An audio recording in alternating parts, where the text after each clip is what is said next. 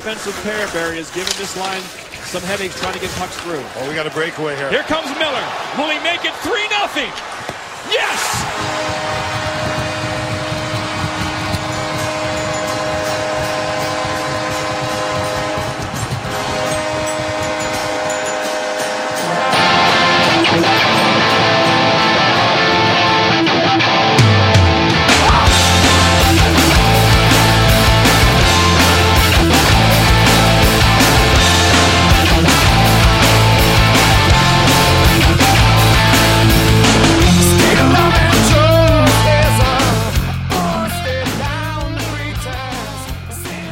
One more piece of business to be done in the 5-year anniversary of the 2013 Yale National Championship Hockey documentary. Just as I woke up on April 13th, 2013 and felt like there was one more piece of business to be done that day. We've had a great series so far. I'm so grateful to Kenny Agostino and Jesse Root for getting us started in part 1, kicking this thing off as only they could do. Kenny dropped the WNHL line that has followed us throughout the series. And thank you to Anthony Day and Josh Balch for being a part of part 2. We also introduced Chip Malafronte from the New Haven Register in part 2. In part 3, we had Andrew Miller and Mitch Wittick with a little bit more of Chip. And today we finished strong, real strong. Senior goalie played the game of his life on his 24th birthday. Jeff Malcolm will be on the show. With Jeff breaking down the game, of course, will be his teammate, Gus Young, Jr.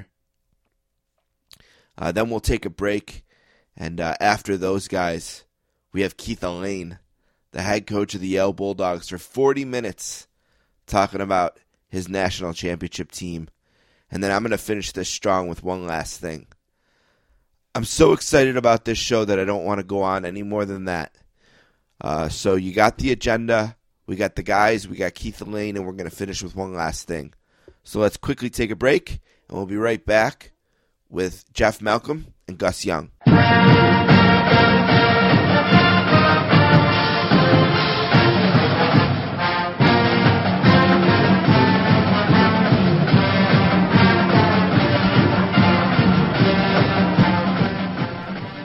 All right, our next guest, we're a senior from Alberta and a junior from Massachusetts, a goalie, a defenseman, and 2 stars of the national championship game.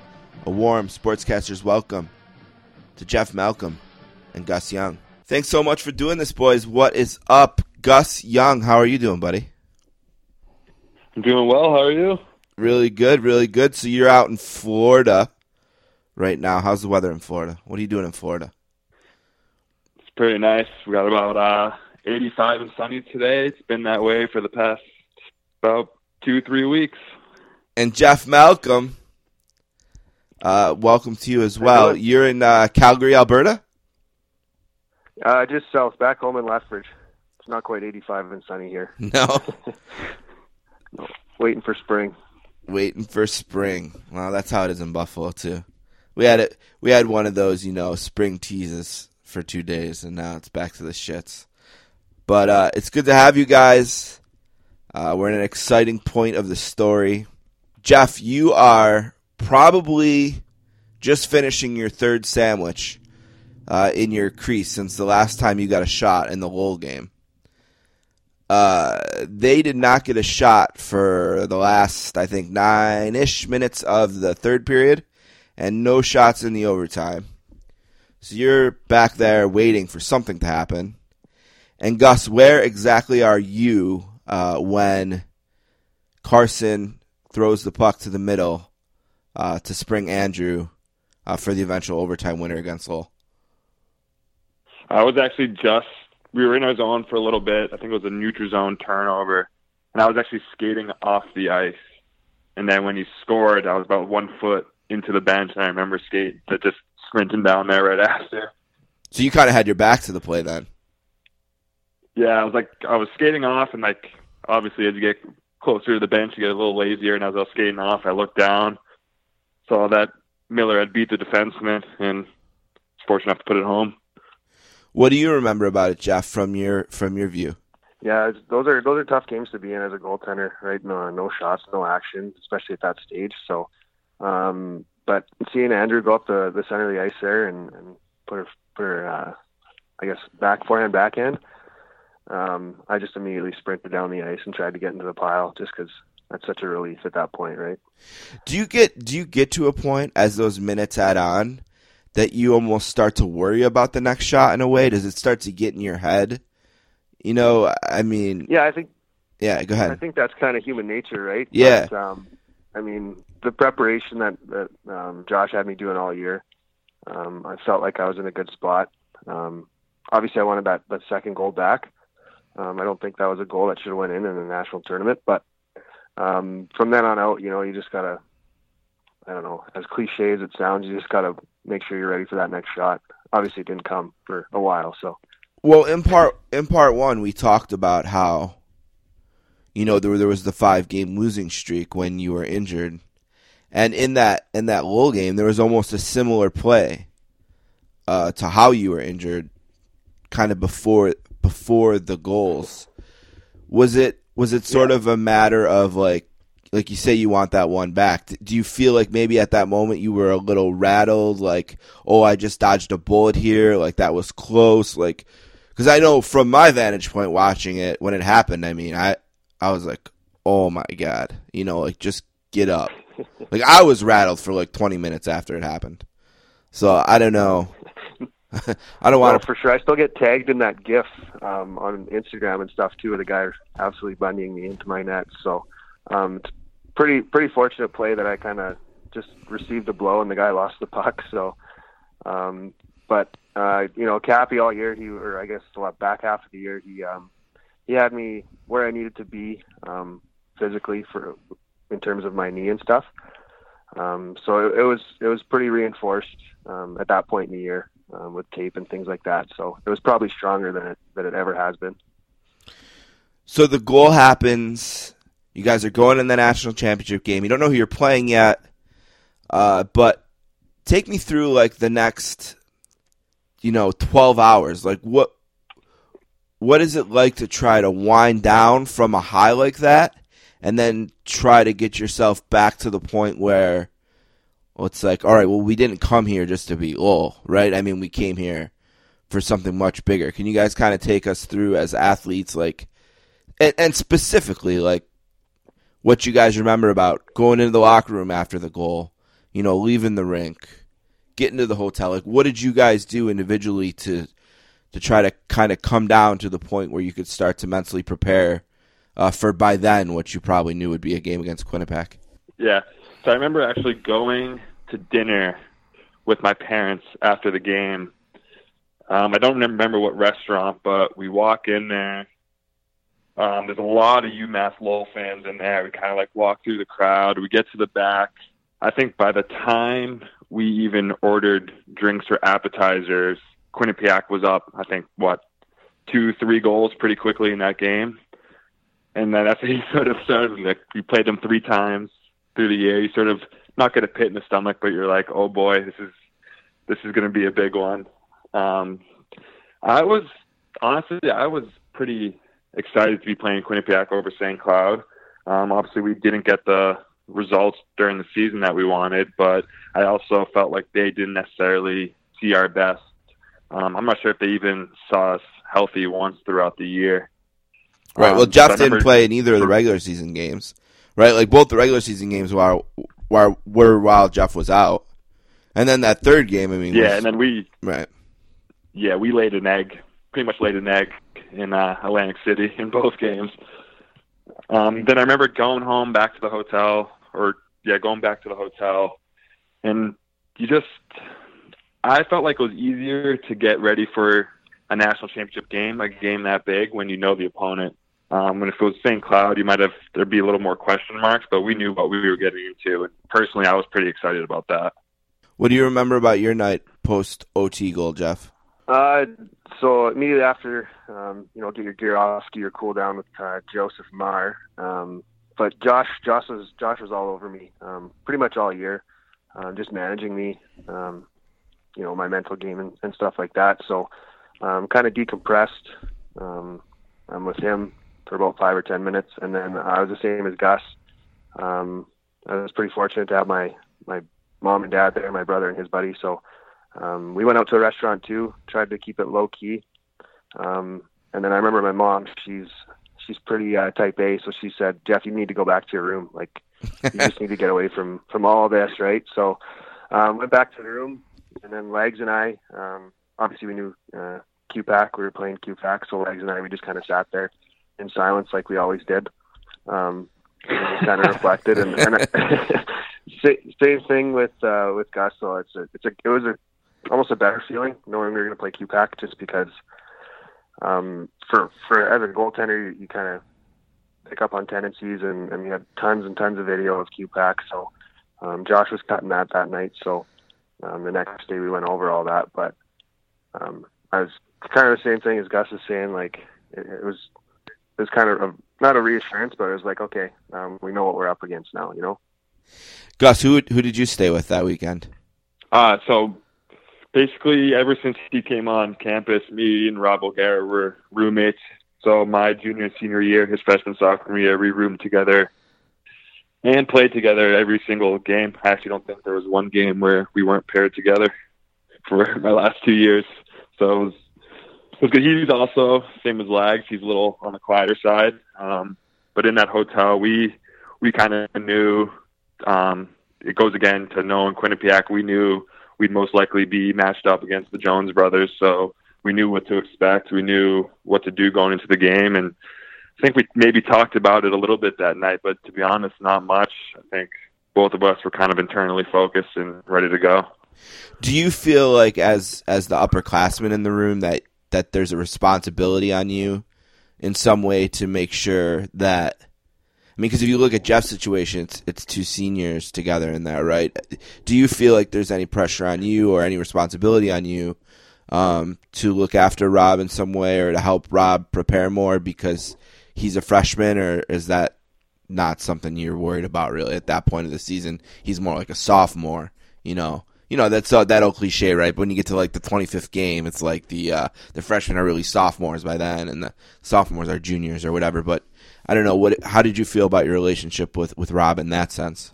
Yeah, I think it's definitely a more case by case, player by player basis. But especially with Rob coming in, I mean, he not only was an extremely good hockey player, but he was very dedicated, very focused. There was never a time where I felt like I needed to give him a talk or get him ready for a game. He pretty much could do that on his own, and that's also a testament to him as well. Right, it's Rob's a pro. Like, he was a pro. Yeah, he was a pro, right? He was a stud right from the beginning. Yeah. And if you look at the 6D who play that game, I mean, you have 3 freshmen out there, and then you also have Gus, obviously yourself, and then can either of you tell me anything about Duick? Like, he's quiet, I can tell you that. I joke with Anthony all the time. Like, I'll say to Anthony, like, hey, let's text Duick right now, see what he's doing. He's obviously a quiet kid, but at the same time, being able to have that, like, calming demeanor back there, especially in a big game like that, I think can be settling for a lot of younger players. Right. He was a type of guy who never got too high, never got too low, pretty even-keeled. And I think for young guys, or anyone for that matter, to look and see that at the end of the locker room, that can actually calm people down. So I think that's a huge asset. Jeff, did you know him growing up at all? You guys are kind of from the same area, right? Not growing up at all. We may have played against each other, here and there, but right. I can say that I was one of the closer guys with him on the team. Invited to his wedding, this past year and stuff like that. So I have seen him a bunch since that day, and he's still the same personality. Like, he's just the way he goes about himself, the way he carries himself. A lot of guys respected him because he was always just so calming and, I guess, a man of integrity. Like, everyone just respected him, and that was both on and off the ice. So with a guy like him, especially as a goaltender, right, a guy like that in front of you, just like your steady defenseman, does everything right, you know, in the weight room, things like that. Like that he's an absolute beast. I think he outlifted pretty much everyone. Maybe not you, Gus, but he's pretty sure he had me beat. Right? Yeah. So let's talk about Friday a little bit. What do you do all day? How do you burn that day? Like, that's a tough day to burn. I remember myself, like, I think I woke up like around 10:30, looked at the clock. It felt like it was 6 hours later. It's 10:45. Like, what did you guys do? How did you guys burn that day off? What do you guys remember about Friday? So I think it was just business as usual, right? Especially from my vantage point. Try to have a little bit of fun with practice. That's kind of who I was, especially that year. Have fun with the guys and compete, battle, do my job in practice, that type of thing. And then I remember meeting Josh in the hotel room, and he had cut a bunch of video for me, so we went over that. And then he gave me a CD because, you know, CDs were still relevant back then, or a DVD, I guess, and it had clips from the entire season. So some of the Denver game, some up in Cornell when it was nationally televised, some on Ingles and Harvard, that type of thing, just like a highlight reel thing. And like I got absolute chills when I was watching this back in my room, that he had like gone through all this film and stuff and cut me this thing, and I still have it. And sometimes when I was a pro, I would refer back to it when I was down or whatever. So I still have that DVD thing. But Josh was great for me that year. Like I said, he kind of rode me and kind of managed me pretty much everything that I did on and off the ice. So that was pretty much my day. Got to see my parents again. You know, it was a great experience having them fly all the way out there. So, what about Nick and Wilson? What was the relationship like between you three guys? Yeah, Willie and Cheech were great for me that year too, right? Obviously, it's tough when they have to go into a situation when I got hurt there. Right. I'm not playing a whole lot, but they all year we each of us had a day. I can't remember who was Tuesday, Wednesday, Thursday. We would go in 6 or 7 in the morning. We'd do some off ice stuff with Josh, and then we'd have an hour out on the ice with a couple shooters. So they were putting in just as much work as everyone else, right? They had their specific things that they wanted to accomplish that year, and we competed against each other in practice and things like that. So both two different personalities compared to each other. Willie was more fun-loving, and Nick was more business-like. So they were great. They were great assets for me to fall back on and ask questions and things like that. So, Gus, what did you do on Friday? Oh, well, first of all, practice, I remember actually being pretty loose.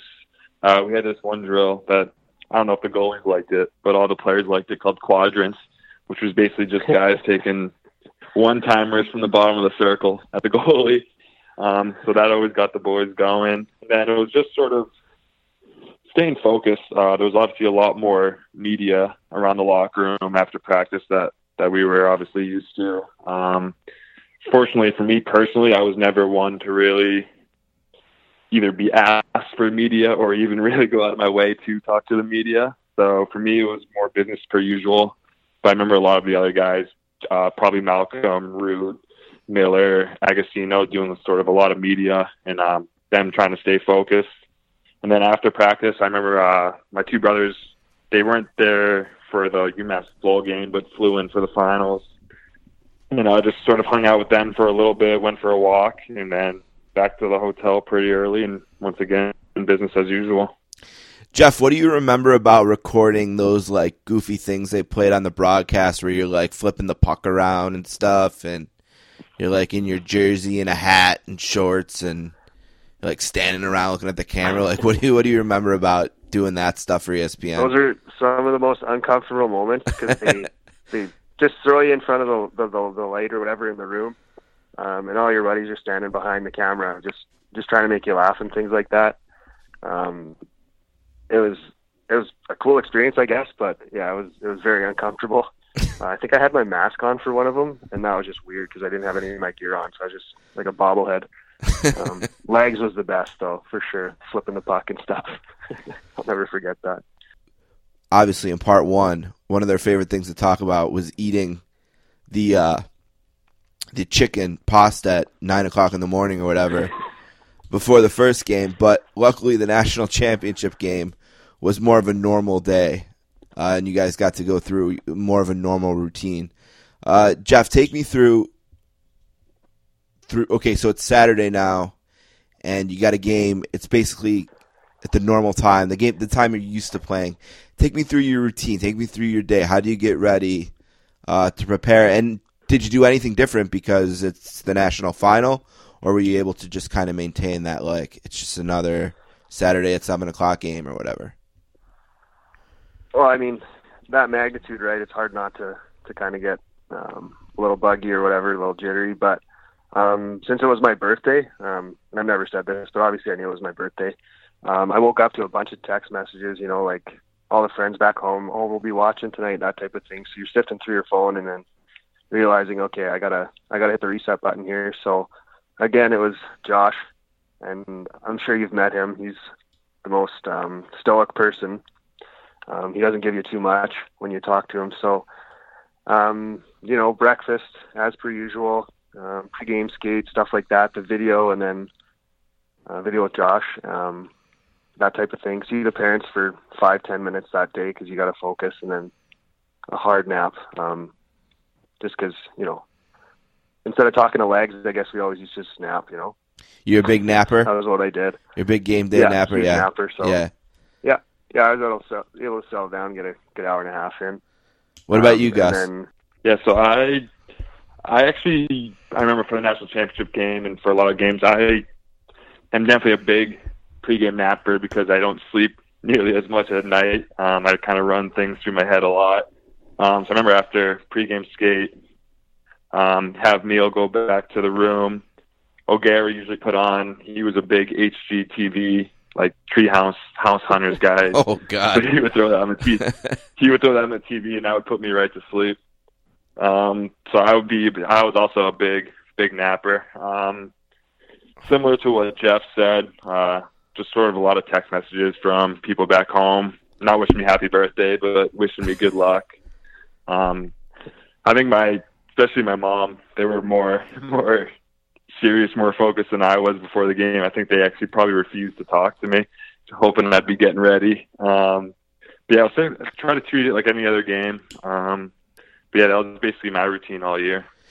Before we get to the rink, I want to ask you guys, growing up, what did you guys win championships? I mean, Gus, did you win states ever? Anything pre-Yale? Jeff, I don't know. Do they have something called provincials or something like we have states in the U.S.? I mean, what was your guys' experience in championship games growing up? Not like you go to a weekend tournament and you play in a championship, but kind of longer season type things. Anything? My senior year of high school, our midget team, we were because I didn't make junior that year, so I came back to Lethbridge and just played midget. And we were like unbeatable that year, so it was a little bit of a cakewalk, but we did win our league title, and then we won provincials. But other than that, like my junior team, we were terrible. And then other than that, just like tournaments growing up and stuff. So it was just that one experience we had, and we had a team that I think we lost like 3 games all year. So not really comparable. What about you, Gus? Yeah, so before Yale, playing prep school, we all play for a fall preseason team, and my team, the Cape Cod Whalers, we were fortunate enough to win the state championship a couple times, but never played in the national championship at nationals for midget major, but lost to Shattuck St. Mary's. And then in prep school, my senior year, we had a really good team.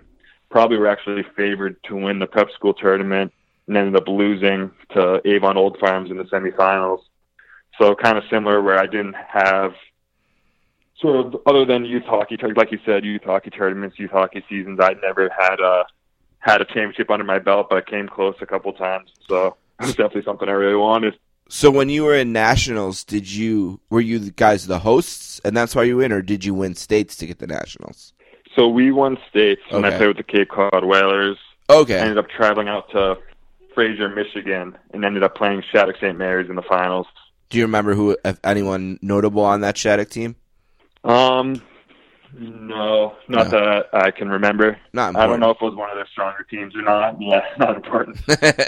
All right, so we get to the rink. Day's done. Oh, did you guys watch the Masters at all? Either of you guys watching the Masters? That's one thing I remember is like a big controversy with Tiger Woods. He was like facing a penalty for something. I think we had it on in the didn't room, watch right? it. I think Did we? I don't remember that. Okay. We put it on I for remember him. that, yeah. All right, so you get to the rink. Jeff, you start. What's your process to get ready for the game once you get to the rink? Well, it was I don't know if you remember, Younger, but didn't we get bussed there, and there's like a red carpet with like the fanfare thing? Yeah, and I got a funny Yeah. story about that too. But go ahead. Yes. So we get off the bus or whatever, and you have your headphones in, and there's I don't know how many people just standing there, and there's literally a red carpet laid out for you, and you're like, okay, where are we? And then I remember getting down to the locker room and stuff, and following Miller out onto the bench, and we were just kind of like standing there, out on the bench. We didn't say anything to each other. We both had our earbuds in or whatever, and I still have a picture of Andrew standing on the bench. And I'll never forget that time. We were just like, we didn't say anything to each other. We were just kind of looking out at the ice, just kind of like, all right, here we go, that type of thing. Are you visualizing the game a little bit at that point, or are you just kind of peaceful? Not really. Not really. Kind of it was just peaceful, right? Just trying to take in the moment as best you can because you never know what the outcome's going to be. So just kind of enjoying it with Andrew out there. So it was a great time. I didn't go to the red carpet on Thursday, so I made a point to go on Saturday. So two funny things about that. So one was that when Anthony was coming towards me off the bus, he had a Starbucks in his hand, and he walked so close to me that I kind of gave him a shot in the elbow. So I thought it'd be kind of funny if he spilled his Starbucks all over the red carpet, but he just managed to hold on to it. And it's funny, too, because they show that on TV in the broadcast, and it pisses me off to this day because it would have been so much funnier if it was him dropping the Starbucks. And then the other funny thing is you guys came in first, and then everyone kind of clears out, right? And then the Quinnipiac people line up on the rails there and kind of take over. So I kind of start walking away, and I look back, and I see Mrs. Ruffalo and Mr. Ruffalo and a few Quinnipiac people and my brother, and they're getting in a dust-up. They're like arguing. And, Mr. Ruffalo, being an adult, walks away. My brother, Greg, being an idiot, was literally an inch away from a fight with a Quinnipiac fan. So I had to go back and prevent my brother from fighting with some nitwit Quinnipiac fan. I don't even know to this day what it was about, but there's actually a picture of Greg and the other guy arguing too. One of the media people took it, and I have that picture. It's funny. But all right, when you get into the building, what'd you do, Gus? So back to the bus thing. What I thought was pretty funny is that our hotel was probably 50 yards from the rink, and we end up packing in this bus. And by the time we get off the bus and get through the red carpet, even though the hotel's 50 yards away, I think that process took about 35 minutes. So I always thought that was kind of ironic. And then getting into the rink, I kind of always did the same thing. Similar to Malcolm and Miller, I kind of like to get lost. I would usually take 2-3 of my sticks, go find a place in the stands, kind of sit by myself, take my sticks, sort of get ready for the game. And that's what I did there as well. So I was probably a couple rows up behind Malcolm during that time. Just kind of sitting by myself, getting ready. What did Keith say to you guys before the game? I don't even remember. Yeah, I honestly can't remember exactly what he said, but well, do you guys want to hear his pregame? Do you guys want to hear what Rand said to Quinnipiac? Yeah, sure. Play it back. In the end, we've had 42 games this year. We've lost 7. That's it. We don't need to change anything, do we? 42 games, we've lost 7 all year. We are a great hockey team. And we're great because we are relentless. We hunt pucks. We do not allow time and space. We compete. We win battles. We win races. Okay? And we pull for each other. Let's get a W. Here we go. Reactions? I'll start there. Yeah, that's true. But one thing, I mean, he does have a point in the sense that they were a very good hockey team. They were relentless. They were probably one of the fastest teams we played all year. But I think that clip could be a perfect juxtaposition with Allain, because I don't think there'd be a chance in hell that Allain would have let the cameras even into the locker room before the game. So I think it kind of shows you where the mentality of our coaching staff was there. We kind of try to keep everything internal and try to play for each other, play for ourselves, and I think that was a big asset for us. Do you guys think that they maybe got caught being a little overconfident going into that game? I know they would never admit it. They'd say, oh, it's a national championship game. It's all the motivation you need.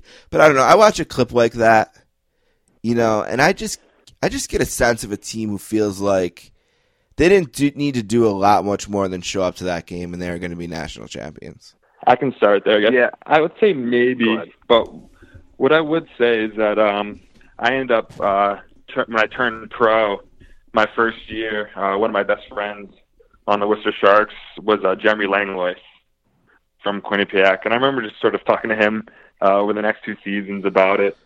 And I didn't get that notion from him personally. And I think also to keep in mind, at least for the players aspect of their team, is it was a really good hockey game. It was physical, it was fast, it was back and forth. And, I mean, we scored with, 3, I don't even know what the time was on the clock anymore. Right, yeah. Seconds left. We'll break all that down in a second. Second period. Mm-hmm. And then, yeah, we'll get into that later, but then kind of exploded in the third period. What do you think, Jeff? I'm the same way. The athletic trainer in Hartford, he was the athletic trainer at QPAC, so I spent 4 years with him, and he, like, their mindset, like, they were trying to win a national championship too, so they were obviously a very good hockey team, like Gus said, but that's the nature of college hockey, right? Like, that's the national tournament. Like, anything can happen, right? So I think Keith did a great job of managing us as a team and making sure that, the noise that was a part of that weekend wasn't seeping into our locker room. Exactly. And I know you were up in the stands, so I know the QPAC fans thought that they had it in the bag, and things like that. Like, I went to, I don't know if it was Thanksgiving, maybe it was Easter, up with Josh, and he was, well, he still is, but he was dating a QPAC girl, and I just remember being with their family and them talking about how good this QPAC team was and stuff like that. So for the players, I don't think they thought they were just going to walk in and take it over, but I know for a fact that, like, the fans and everyone else thought that they were. All right, let's talk about the game. The first memory I have about the game is the anthems. I remember, when they're singing the anthem, they got the big flag on the ice and everything. I just remember, like, kind of, like, thinking about everything that had led up to get there.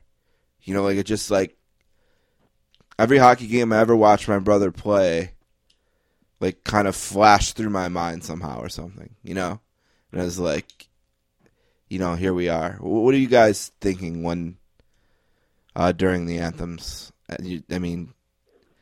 Jeff, you're standing in your net. Gus, you're standing on the line. What are you guys thinking about during the Star Spangled Banner? So yeah, there's actually, I remember for a couple of years after that game, my screensaver on the back of my laptop was actually a picture of the anthem with the whole crowd basically sold out, standing up, the flag on the ice, and, like, just kind of looking back on that moment is actually one of the cooler sort of glimpses of the game, like, where everything's kind of slowed down that I had, and that was a really good memory of that. But yeah, just kind of in the moment when you're standing there, I used to, and still do, get anxious before games, but sort of a good anxious, get the you get the butterflies, the adrenaline going, and I don't think there's been a point in my life where they've been higher than that 2 minutes, whatever it was at that time right there. What do you remember about it, Jeff? Yeah, like standing there, just listening to the anthem and stuff, knowing that your parents, your family are here, and like I've never played in front of, I don't know how many people were in that building that day, but like just trying to take it all in, and I'm kind of the same way, get the adrenaline going, start winding up what's about to happen. So it's an incredible feeling, I guess, at that point.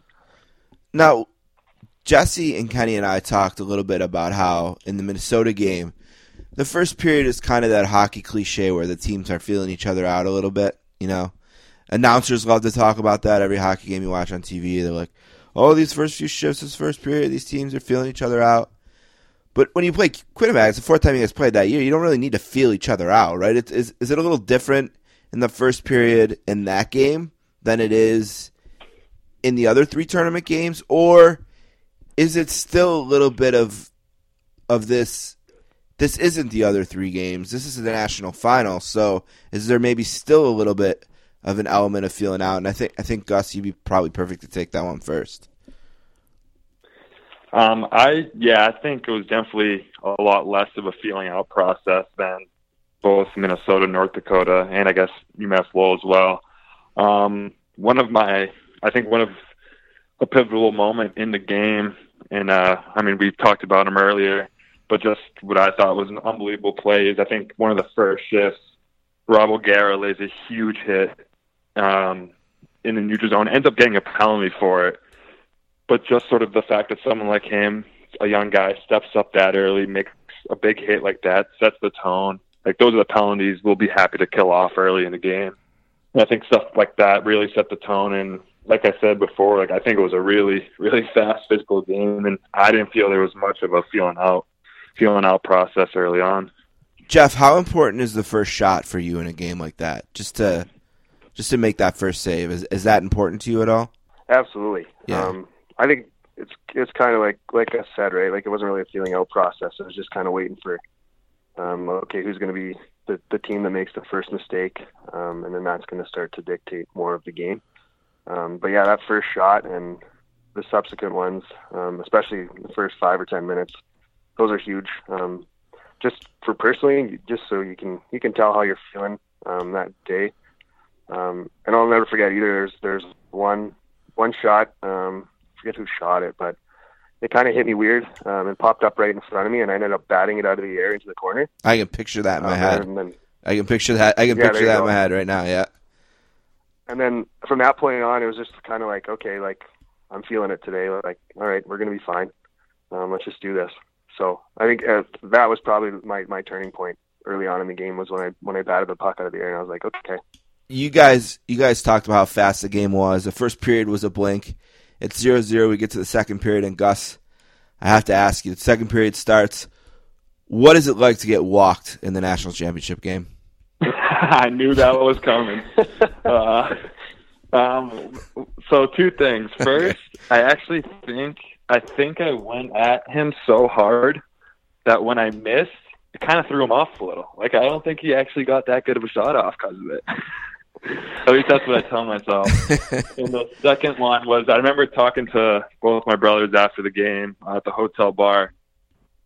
And my oldest brother, Seamus, comes up to me, and he's like, if you hit him, like, if you look at your elbow, you probably would have taken his head off and been thrown out of the game. So cause I legitimately leaped at him. So yeah, that was definitely a tough moment, but I'm glad that was the only bad part. Jeff, the first 5 minutes of that period are probably the best 5 minutes Quinnipiac played in the game.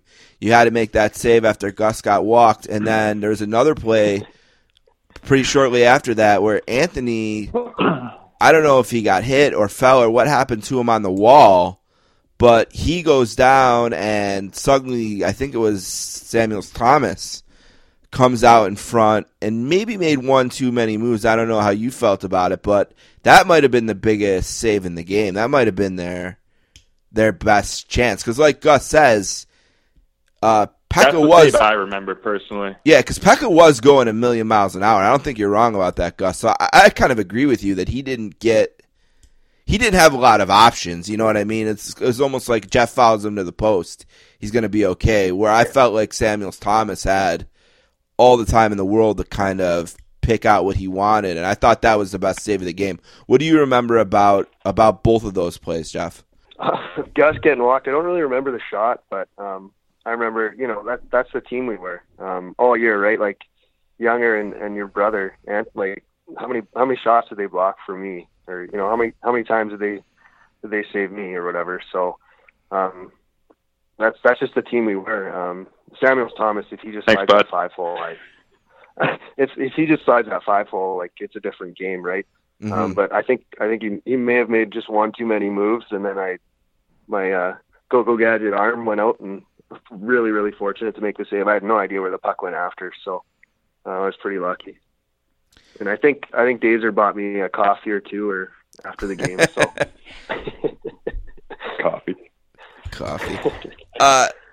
All right, so we dodged those 5 minutes. The game kind of settles back in a little bit. There's a few power plays here and there. You guys have a flurry on a power play where I can recall Butchergrass, because I've watched this game a couple times. I can recall Butchergrass saying, like, oh, Yale's so close. It's like one of those flurries on a power play. And then finally, there's 15 seconds left. It's a draw at center ice. Gus, take us through this play. So we win the face-off. Wait. Before you win the face-off, hold on. Before you get to that, what are you thinking before the puck is dropped there? Like, what's your mentality with 15 seconds left, neutral zone draw? Like, what's your strategy? Or what are you thinking? Before it's even dropped, last minute of the period, especially when it was O'Gara and myself out there. I'm actually not even sure who was out there for them, but I'm suspecting it was sort of one of their go-to lines. And for the last minute, especially as a shutdown pair, neither of us were really necessarily known for our offensive play that year. We just didn't want to give anything up in the last 15 seconds.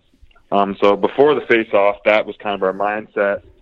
That obviously changed, 5-6 seconds after the face-off. But okay, so you're thinking defense, the puck's dropped, and it wins back clean. Pick it up from there. So wins back clean. I think there's a little bit of sort of slow down in neutral zone. It gets dumped in, probably, I don't know how many, little under 10 seconds. And then what I remember thinking there is, well, I have the green light to pinch. They're not going to be able to sort of get down the ice and score. And as I was thinking that, I see Hartzell go play the puck behind the net. And I know because there's not much time left, he's probably going to try to make a safe play by throwing it up either strong side or weak side glass. And so I knew just to go down the wall, and I was fortunate enough where he kind of put it right on my tape. I didn't know how much time was left, so I was just trying to throw to the net, and Clint made a great read to get to the net, put a stick on it. I'm not even sure if Hartzell was even fully set yet, but I think it went 5-hole right between his legs. Yeah, and the big mistake on their side there, right, is that there's no winger on the boards with you. You kind of are able to get that clean, right? He's kind of, so he was with me up the whole way of the ice, and then he kind of just stopped at the blue line, either expecting the period was over or just thought maybe Hartzell, I think, I could be wrong, but I think Hartzell ended up going up sort of like the weak side for him. So the puck was actually thrown around the boards pretty slowly. It wasn't on a strong side where he could get it on the glass. It was along the ice. And I don't think my winger was really expecting that. He was kind of checked out at that point, and I was able to just sort of sneak by him. But yeah, he didn't. I remember him just being flat-footed. He didn't stand. He just stood still.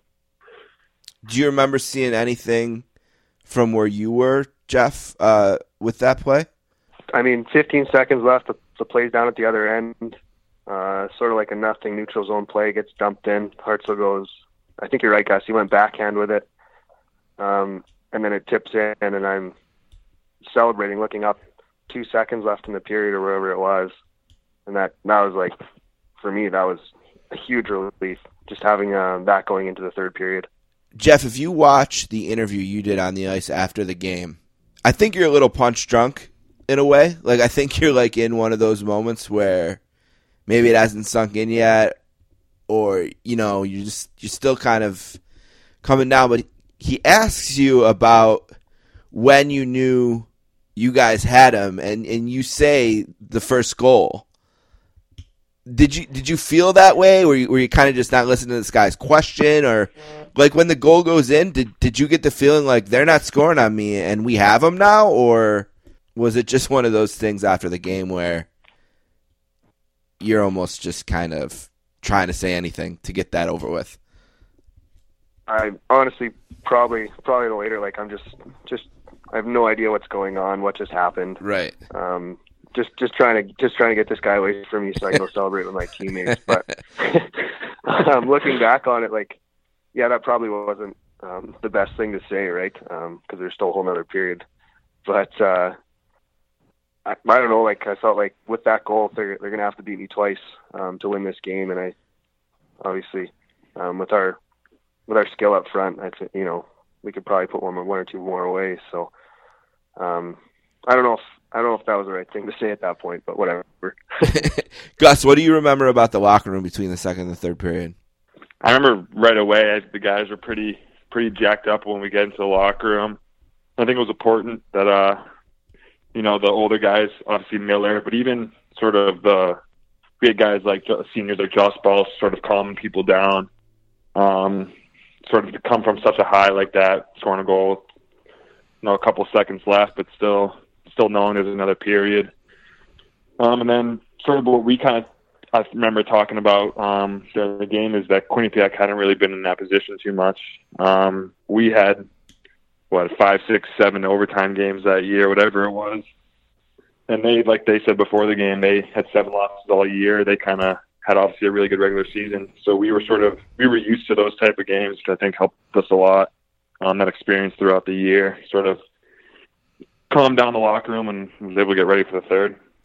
Third period starts, and Jeff, I kind of want you to talk about the second goal because it's an interesting one. Orzetti kind of brings it off the wall and takes a shot, and I think Barry Mellis did a really good job breaking down this goal where he makes the point that after the initial shot, the Quinnipiac defenseman kind of turns towards Hartzell instead of staying with Orzetti, and Orzetti gets the other shot, which still to this day I'm not really sure where it went.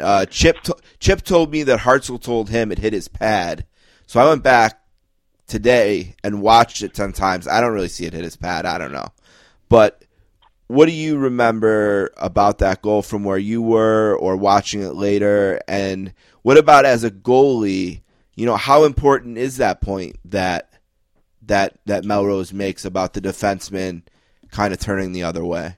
Absolutely. And I talked to Hartzell after about that play specifically because Orzetti comes down. I think he fires it just inside the blue line, and Hartzell puts it in a pretty good place, down near below the circle, almost to the goal line. And then he's just getting back to his post, making a post save or whatever. And he's to this day, like he said, he has no idea where the puck went or how it went in. He always blames his old pads. That's what he told me. So, and it's good for Orzetti just to find that puck and throw it back at the net. And I don't know how it goes in. Thank God it does. But yeah, just the defenseman turning the wrong way or whatever. Just because but that's why you take shots, right? Get the defenseman turning, and anything can really happen. So, and I don't know what he was doing because he skated literally across the ice and broke the glass. I don't know what he did. Yeah, we had a delay. Right, and you know what? During that delay, I watched Hartzell the whole time. I watched him, and he never stopped moving that whole delay. He was going around he's skating around his net, skating around the dots, talking to himself, looking at his equipment, looking at the net. Like, he was rattled, and I know I felt, because he was right in front of me. Remember the third period, that's in front of where we're all sitting, that period. And, if Orzetti jumps a little harder, he probably would have fell on my lap. So that's basically where I am. I just remember thinking, wow, we got this guy. He had such a great season, but I know, the book on him was if you can rattle him, he can become a little bit rattled, and I felt like we had him at that moment. I don't know, what did you think about the goal, Gus, and about kind of the mentality in terms of attacking Hartzell from that point forward? In terms of attacking Hartzell, whether or not he was internally rattled or not, when you see a goal like that, you're kind of going up and down the bench saying, all right, boys, you know he's thinking about that one. Just keep peppering him there. Keep peppering him. Whenever a goalie lets in a goal like that, you always want to get as many shots as you can right away because you know or at least you assume or hope that he's thinking about it a little more. And then just in terms of the game, I think that A, allowed us to breathe a little easier at that point. And then B, we knew that they would be pressing more, which if we just stayed committed to good defense, that would definitely open up more opportunities sort of on the transition off the rush, which it did. Yeah, and that leads us right into Kenny Agostino's 100th point as a Yale Bulldog. And I always tell him I feel bad that it gets overlooked because, well, you know, it's a breakaway goal in the national championship game. So Kenny explained that he won a battle against one of the Jones twins. Andrew calls for it, and he's on a breakaway. What did you see from your spot in the net, Jeff? Yeah, I didn't even know that. So I listened to part one there, and that was the only time I found out that was his 100th point. So, I watched the goal again today. Diego makes just a great play. And Andrew, with his speed and his skill, I don't know how much time he had, but he chose to take a shot from pretty much the top of the hash marks and beat some 5-hole. So at that point, I feel like it was halfway through the third period. Yeah. The next 10 minutes were the longest 10 minutes of my life. Just trying to weather it and stuff. But that was a huge goal for us. What was your view, Gus? I was following up the play as well, so I probably had the same vantage point as Malcolm, just because I was skating up the ice trying to join the play. I thought it was kind of funny. I remember talking to Miller, and he can probably attest to it later, but I think Hartzell was interviewed the day before, and I was talking about actually facing Miller on a couple breakaways throughout the season, and was saying that Miller hasn't really been able to solve his number. And I thought it was kind of funny. He gets one in the national championship game and puts it home. Yeah, actually, Chip had mentioned that he had talked about how he had owned him with the glove hand. That he kept. Yeah, he kept. I wasn't going to say that. I was trying to keep it a little nicer, but yeah. So, at that point, do you guys feel like you got him? So I was actually asked that question post-game, right after the game. Someone in the media asked me, so after that third goal, was that when you realized you won a national championship? And I kind of laughed at him and was like, no. Like, what a dumb question. Thanks. So throughout the season, especially if you look at our season, sort of where it was, like we had to go, like we were everything to the whistle to the end. And until Reuter put that fourth home, I think that was really the first time I could kind of exhale completely. And then how do you play? I thought that was funny. You would ask me that right after the game. How do you play out that 6 minutes after the Reuter goal? Like, it's just chip. It's just chip, right? I mean, that's really all you're trying to do, just burn seconds. Yeah, I just remember from the defense end of the bench, we were just talking about short shifts, you know. A 15-second shift is better than a minute-and-a-half-second shift. If you are in your zone for a couple seconds, you break it out, just change, kind of keep the legs fresh, because really the only reason they can get back in the game is if, you know, we're tired or they get a couple. So I just remember just keeping it simple, keeping short shifts, doing what we can, and I thought we actually executed that game plan pretty well. Jeff, are you thinking about the shutout with 6 minutes left? No, I don't think I thought about the shutout until probably under 2 minutes. I forget. I think there's a whistle or two in there, but just kind of like what Gus was saying, like we're not playing not to lose. We're still playing to win, right? Obviously, with the season they had and the firepower that they had, like a couple quick goals, and it had happened to me and to us, I don't know, countless times in my 4 years at school where teams, you know, we'd be up and teams would tie it. So we're still trying to play to win. There's an unbelievable video on the internet of the bench in the last 12 seconds of that game. And yeah, that's one of my favorite videos. Right, it's one of the great videos really on the entire internet. You know, there's Anthony pretty much he's ready to celebrate with like 9 seconds left. I think it's the first time he jumps on the ice. And he jumps back on, and then there's someone who yells "Fuck yeah, Younger," which is a great part of the video. And yeah, and then you guys spill out. Okay, so the first question about the celebration is, Jeff, what are you doing with the net there, buddy? I've never seen that before or after. So tell me what's going on. Why do we need to move the net?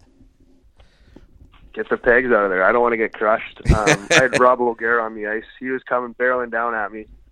Turned around, flipped the net, and that was when I could really relax and start celebrating, right? And then obviously they take me right into the boards, but I just didn't want to have my spine broken over the crossbar there, so I got rid of it. Okay, good thinking. I like it. All right, what about what? Take me. Okay, so fuck yeah, Younger. Take me from that point on, then. Yes, I remember me and O'Gara out with I think around 45 seconds left. I'm skating up the ice. I look over. I decided to change to get Duick out there. I was senior defenseman, so I wanted him to go out there. So I remember once I got off with 40 seconds left, my helmet was already unbuckled. Just like you said with Daisy, I think we probably could have gotten too many men there at the end of the ice. Right. We had about 4 or 5 guys over the bench with a couple of seconds left. And when I went skating towards, I just remember looking at my helmet after the game, and the side was completely dented because I think I might have hit the roof with how high I threw my helmet in the air. And I think I was second or third to Malcolm. There's a pretty good picture in the Yale alumni magazine, the cover. Yeah, I of know me the coming picture. in. Uh-huh. I think it's Malcolm, O'Gara, maybe Rossetti, and me coming in. And I think Malcolm kind of said it earlier. At that point, you just kind of black out, in terms of the celebration. You just, I don't know, there's so much going on. You got the confetti. It was just pretty crazy. Jeff, do you still have your stick from that night? Oh, yeah. Gus, do you have yours? Oh, yeah. I do, yes. What else? Do you guys keep anything else? Any other anything else you keep from that night? They pick up any confetti off the ice, or obviously they give you a T-shirt and a hat and all that. Do you guys have anything else specifically from that night? So my mom, throughout the whole NCAA tournament, was kind of collecting, not necessarily from the ice, but was collecting all the newspaper articles, magazine clippings from around New Haven, around Boston, Pittsburgh, wherever we were. So that's pretty cool to have all those. But in terms of things on the ice, no, I think I actually just have my stick from the game winning, from the national championship game. You got anything else, Jeff? Oh, yeah. My dad was the same way. He's pretty nostalgic.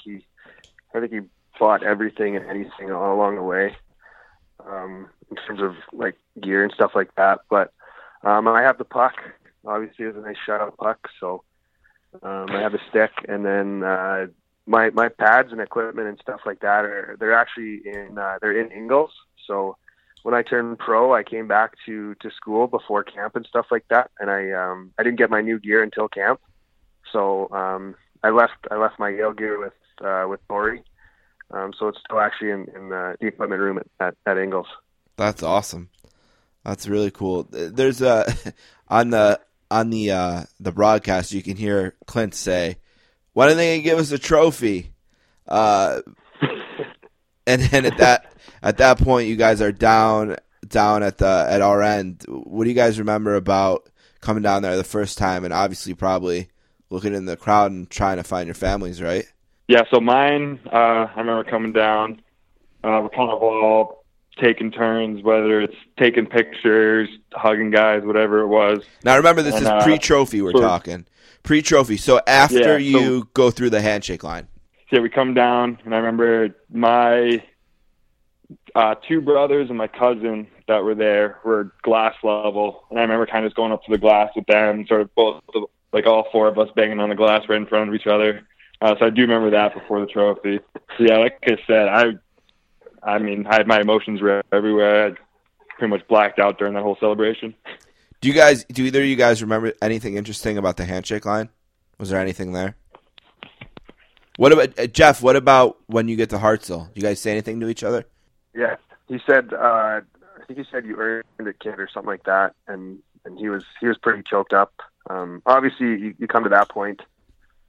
Any championship in sport, to be on the other side of that, I couldn't imagine it, right? So, but he said, "Yeah, you earned it tonight, kid," or something like that. So, I always had a lot of respect for Hartzell, and we always talked. Like I went to camps and stuff like that with him later on. So, what about Rand? Does he tell either of you guys that they're the better team, or did he wait for the press conference for that?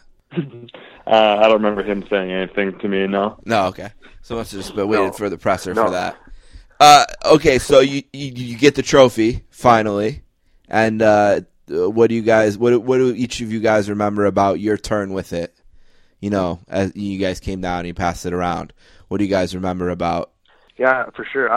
So I think after handshake line is when I did that interview, and then I, like Gus, I wanted to try and find my family, and there's kind of a cool video in the highlight package that we got of me looking like absolutely dazed, just trying to find my family. And then when I do, I know it. Yeah, that was a pretty cool moment. Yeah, I know that. Yeah, I know that clip too, actually. Yeah. And then someone threw over like a Yale flag or something like that. So I immediately wrapped it around myself. Right. I don't know what else to do with it. And then when Balshi was yelling at me to take the trophy or whatever, I remember raising it over and the Yale flag fell off. And I have a pretty cool picture of that too, with the flag like floating down off my back and me holding the trophy over. So it was pretty incredible. Who handed it to you, Gus? I actually can't even remember who handed it to me. I think it was Rude. It was definitely someone from my class. Right. But what I remember from it was pretty funny. I remember after my brother Colin making fun of me, because if you look at my picture, the close up with it, I'm actually holding it like it's the Stanley Cup. I have it sideways, which I think if you look at it, a lot of guys on the team did. Like, I think you're right. He kind of held it sideways like it was the Stanley Cup instead of straight up. So he kind of made fun of me for that, and I still have that picture. But yeah, it was the same thing. It was just emotions through the roof. You kind of, Malcolm just said it perfectly. You kind of had this gaze on your face, kind of looking off into the distance because you don't really know how to react. But yeah, it was definitely a whirlwind. My header on Twitter is a picture, an unbelievable picture that I guess someone in the media took of Anthony holding it, and you can tell that he's got his arms spread out in a way that he's obviously holding it like the Stanley Cup as well. So yeah, I think that was probably the way. There's another really cool video on the internet of you guys kind of walking into the locker room. I don't know if you guys seen it. The president and his wife walk down the hallway, and it's a pretty cool video. What do you guys remember about leaving the ice and going into the locker room? I mean, what is the locker room like after you win the national championship? Yeah, like after we get all our pictures of the classes and stuff like that, we bring it in. I forget who brought it in, probably Andrew. He wouldn't let that. Yeah, I think go. It was Miller. Yeah. But inside the locker room, like, it was just chaos. There's, like, I don't know who some of the people were in there celebrating with us. There's alumni rolling in that are half cut and stuff like that. And I think Keith tried to kick everyone out just so he could, like, talk to us. I think I remember that. And, like, the Kenny boys. I do remember that, actually. Yeah. Yeah. He's like just trying to congratulate us as a team and stuff like that. And Joe Mauer's just off his rocker, being a huge turbo running around and stuff. So no. Did either of you guys have to go out to the official press conference? Like where where the I had to. You had to. It was the seniors, right? I think it was the seniors. Yeah. Keith wanted all the seniors out there with him, I think. What do you remember about that, Jeff? Anything interesting happened there? Not really. No. I think Andrew said it best that, like, all year we knew the team we had, and we just kept it inside, like in the locker room. Didn't really matter what the outside noise was saying, and that's a product of Keith and his environment that he had for us. And I remember Keith saying he just had that smile on his face, and I think he had it for the next year or whatever. But just like one-word answers, just smiling though. So, and I don't think he's ever done that in a press conference before. Right. I mean, he's such a. I mean, we should talk about that for a second. I mean, Keith can be such a stoic guy. Was it a different Keith that night? I mean, yes, it was. Obviously, he was pretty ecstatic, and he was obviously pretty emotional after the game too, as I think we all were. But at the same time, though, I think he was also pretty similar to himself. I remember when we got back to the hotel and guys were having a couple pops in the lobby. I think he was with his family most of the night, whereas a lot of the other assistants were kind of down with us to the wee hours of the morning. So he's definitely always been that type of guy, but I mean, what a coach. What, if anything, do you guys remember about the next 2 months? Like,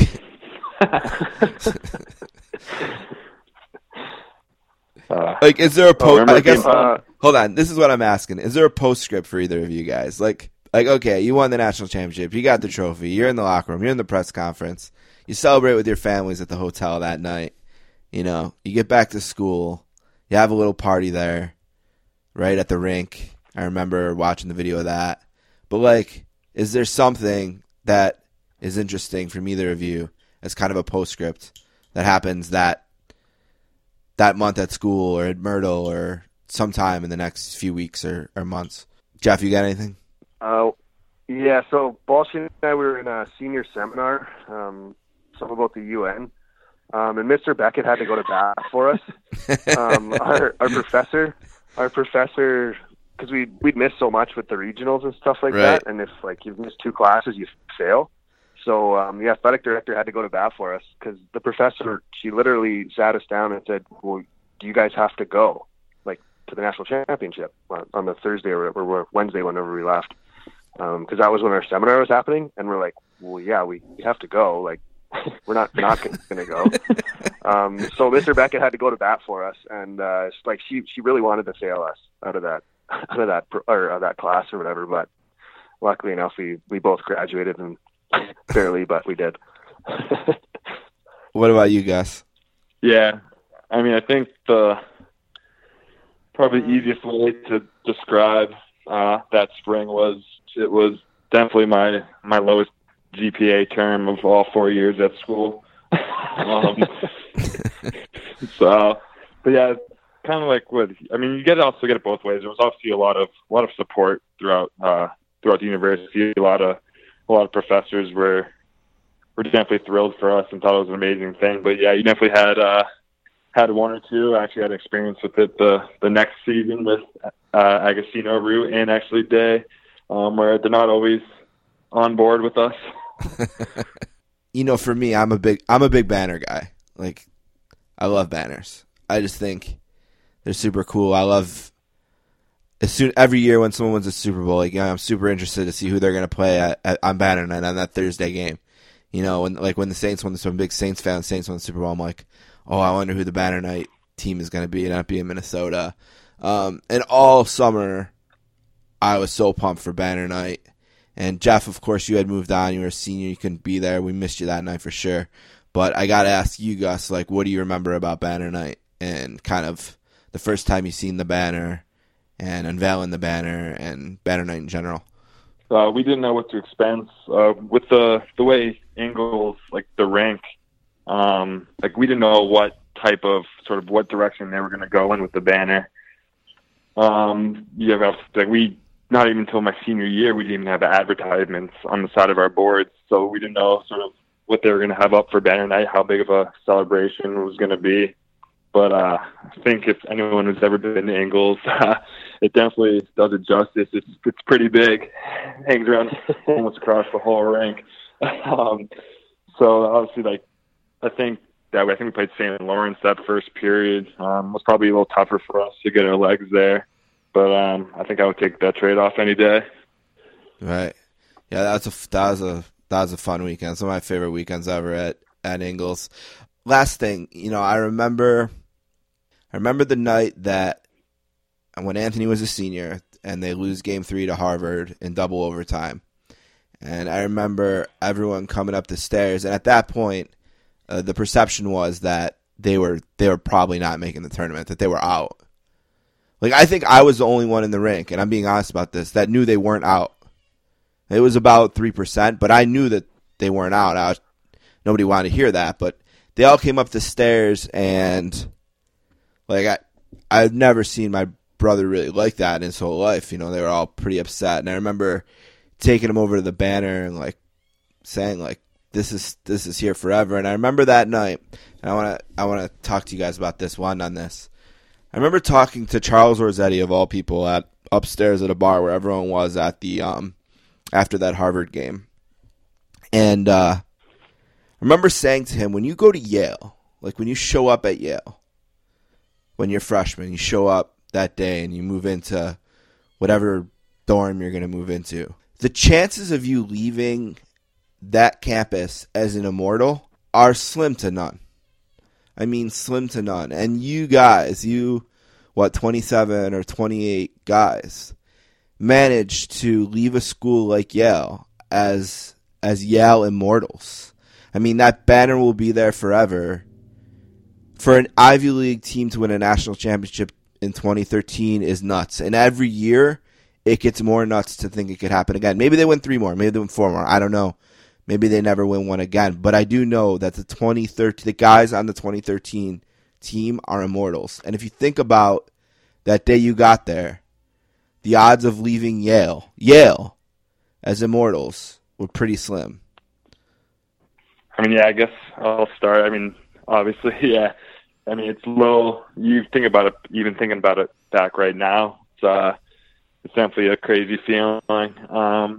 I do remember on my recruiting trip to Yale, I meet with Allain, and he knew like the other 2 schools that we're looking at were Ivy League schools. And I remember sitting down with him, and he said to me, looked me straight in the eye, and said, "If you want to win the national championship, come to Yale University."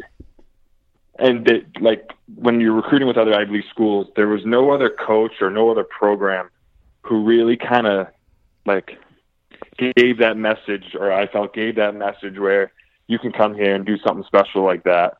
Whereas you're not just coming here to play hockey on the side with an Ivy League education. And Allain was the main reason why I chose Yale. And I just remember to be able to actually follow through on something like that until I leave school. One of my favorite buildings of Yale is going to Maury's, that little bar there, and they have like a mini banner up in that back bar there. They have a picture stick with us, and to be able to have that there forever is definitely something that's pretty special. Absolutely. And my story is a little bit different than Younger's, just coming from Western Canada, a junior program that really hadn't produced anything, going down there and making an impact at an Ivy League institution. To this day, it still boggles my mind that I have that education, and we reached the pinnacle of college hockey. And Keith always talks about it, and he always says we try and you can compete at the best level of hockey and go to the best school, one of the best schools in the world.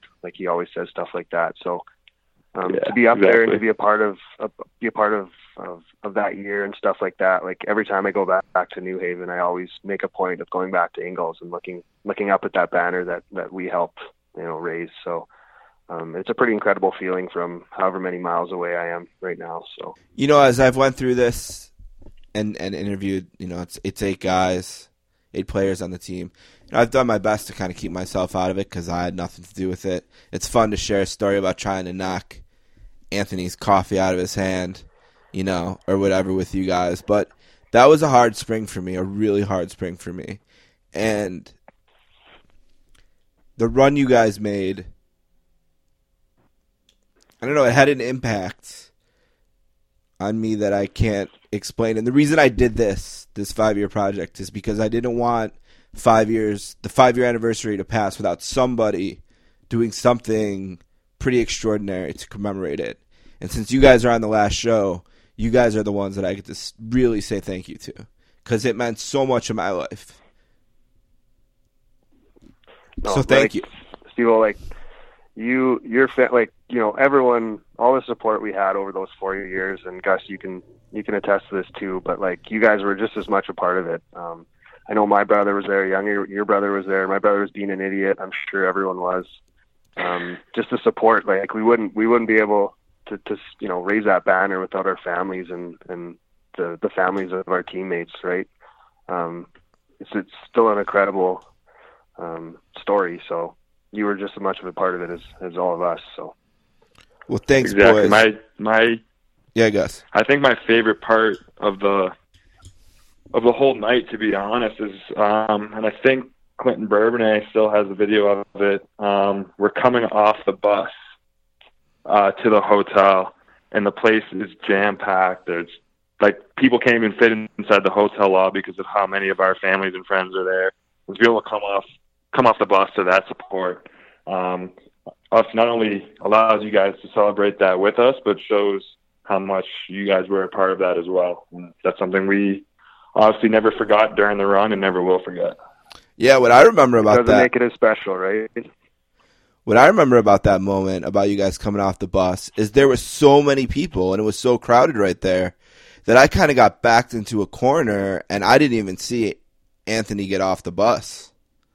So I didn't actually see him for the first time until we were inside the hotel. Because, yeah, that was so packed and hectic. And actually, my sister-in-law has a really good video of that, too. I can send it to you guys because she has a really good video of that moment, too. So, but listen, thank you so much for this. It's really fun to hear you guys recall. It's cool that, this is the championship games. You guys got the big one.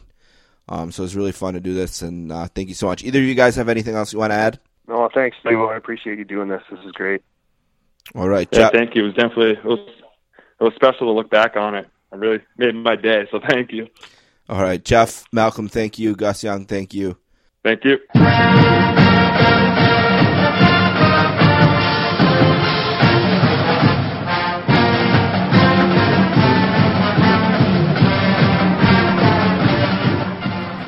Our next guest needs no introduction. He's making his first appearance on the Sportscasters today. When you come on the Sportscasters and you played hockey at Yale, you get the Yale fight song. So it's not a repeat. There's not much I could say that could express how excited I am about this. Our next guest played goalie for Yale and in 2013 coached Yale to its first national championship. A warm Sportscasters welcome to head coach Keith Allain. Thank you so much for joining me today, Keith. How are you? I'm great, thanks. How are you doing today?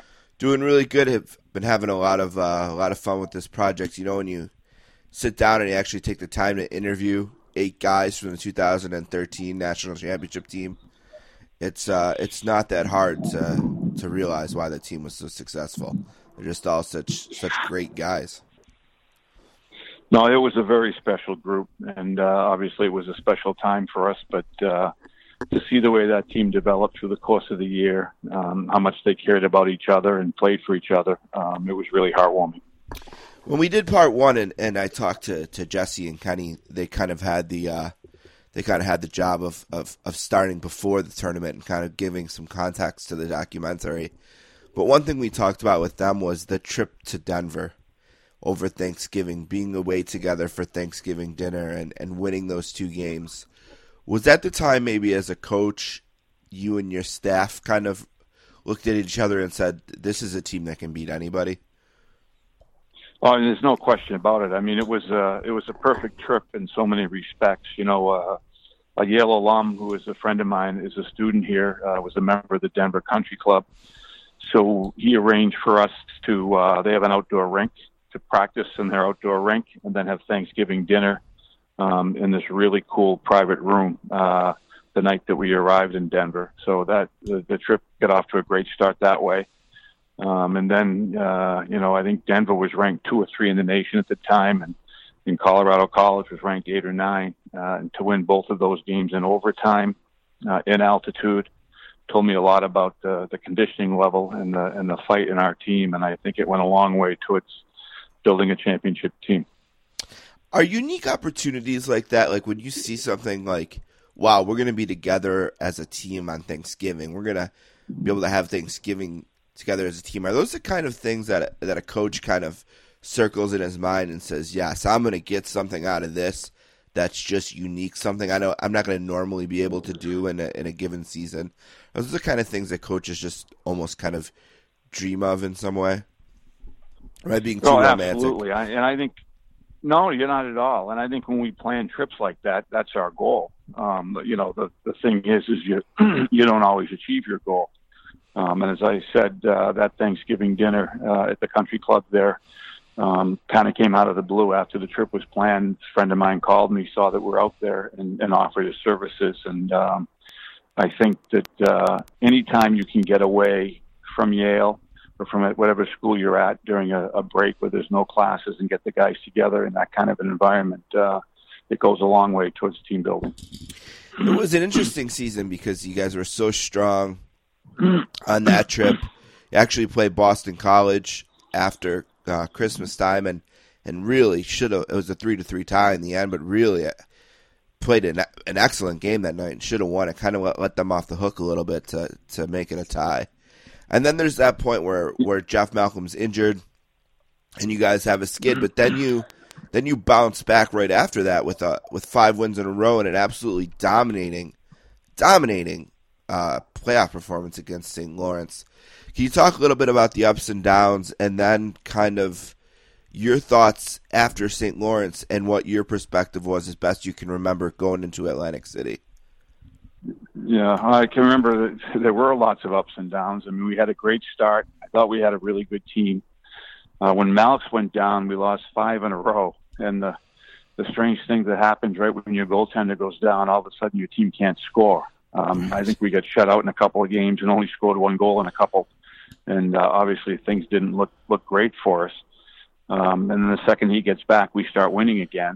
And it's funny you point to that St. Lawrence series, because that was outside of the Denver trip, that was another time when I said to me, hey, this team could be special, because it was a decent St. Lawrence team that came down here, and they didn't touch the puck in 2 games. It was quite a performance by our guys, and it made me think that there was something extra in the tank with this group.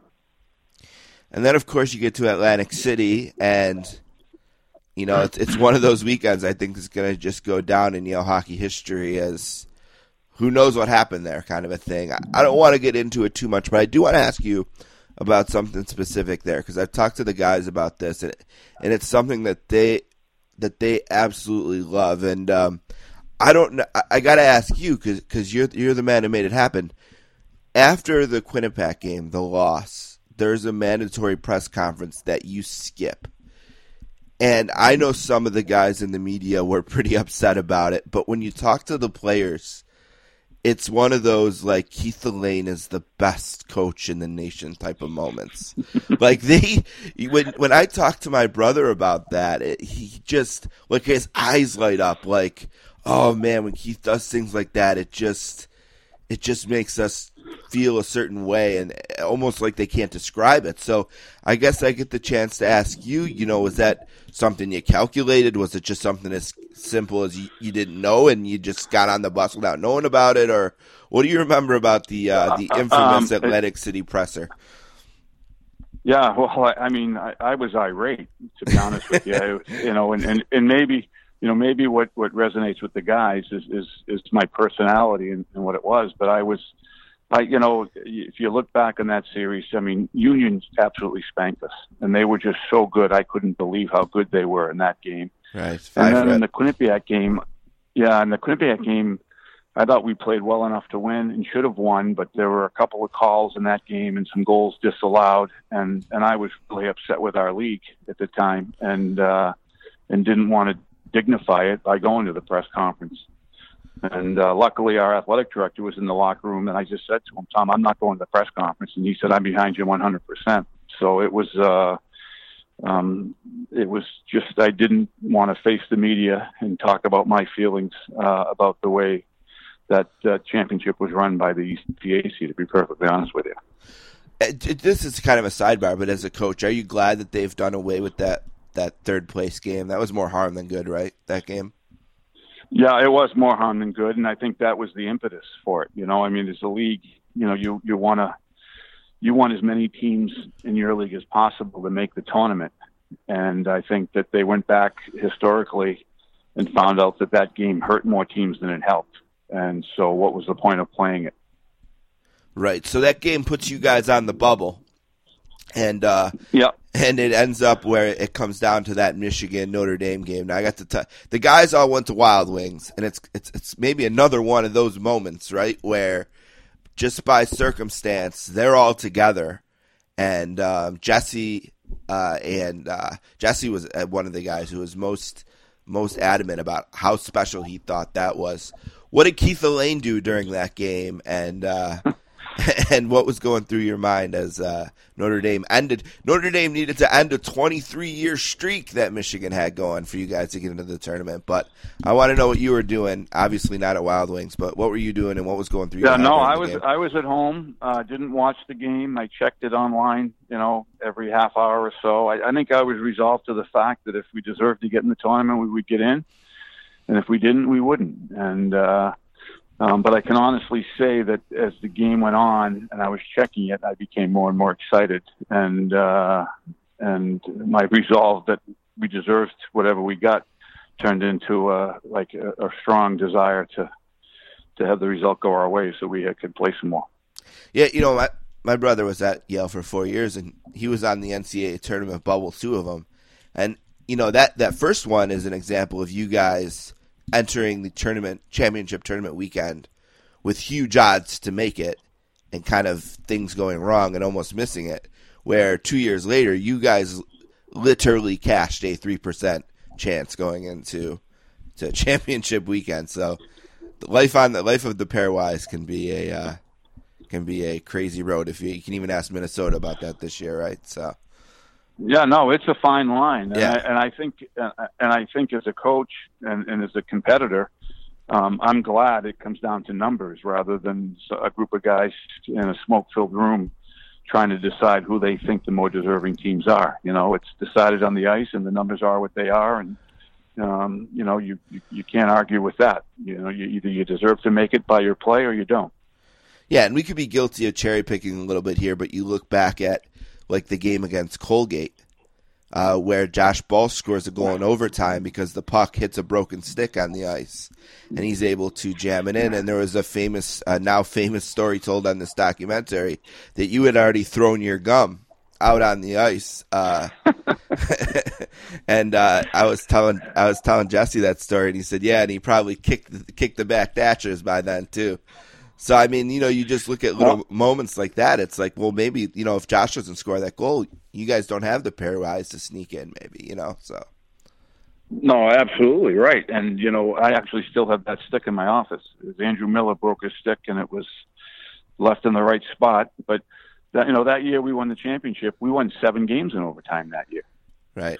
And I think that's a testament to the conditioning level of our guys and the fact that you need some breaks to go your way to be a champion. When you seen the draw, what was your thought? Do you care much about where you're going and who you're playing, or what? I didn't care much about it, but Dan Muse, one of our assistant coaches, was at a recruiting event, and when they announced the draw, he was there with a Minnesota assistant. And he called me immediately, and we kind of used this a little bit because the Minnesota coach, he could tell, was thrilled to death that they had gotten Yale as a draw. So we used that a little bit to our advantage. Now, Kenny Agostino, the next time you see him, you have to tease him. He called it the WNHL. But he said, for some reason, we always had really good success against the WNHL teams. What is it, do you think about... What is it, do you think about your teams that has had so much success with teams from the as Kenny calls it, the WNHL? I think there's first of all, we've had good teams. You can't win without good players and good teams. But I also think there's a heightened awareness when you're playing an opponent that's got a track record of a North Dakota or a Minnesota. That have been in multiple tournaments, that kind of heightens your awareness and gets you on your toes a little bit, and maybe makes you a little bit more excited to compete. You talked about how you use the Minnesota assistant thing. Do you go up to a guy like Tommy Fallon and say, "Hey, Tommy, we're playing Minnesota this week. Did they recruit you? Is that something you use? Do you use?" Because I know we didn't go that far. Okay. We didn't go that far. We talked about. I can remember the Tuesday, which was our first practice together. We showed video of Minnesota, and we talked about how we were the matchup that they wanted because they thought we were going to be an easy out, and so it was more of a team thing rather than an individual thing. But I'm sure guys like Tommy had special motivation to try to beat the Gophers. Absolutely. That game starts 2-0. Kenny scores a beautiful goal on a snapshot after a beautiful pass by Andrew Miller coming through the zone there. And Gus Young gets a power play goal. It's 2-0 going into the third. And then they have their best period of the game. They get 2 goals back. You guys hang on a little bit the last 6 minutes. Do you go into the locker room there feeling like you let them off the hook? Or as a coach, are you feeling like, hey, I would have signed up for this. 2-2, we're going into overtime, and we got a chance to knock off the number 2 seed in this tournament. What was kind of your mindset in between? Well, certainly the latter, Yeah. Excited about getting overtime with them. I guess there was a little bit of concern because that third period was Minnesota's best period of the game. And as it turned out, it was our worst period of the whole tournament. And they were a pretty good team. And I think people are thinking, okay, Yale come out and shocked them a little bit, but now the true colors of the Gophers are showing through, and they're just better. So I think all those things go through your mind as a coach, and you try to instill confidence in your team. And obviously we made short work of the overtime. Well, I know we don't have all day, but I'm confident we can talk about the entire overtime.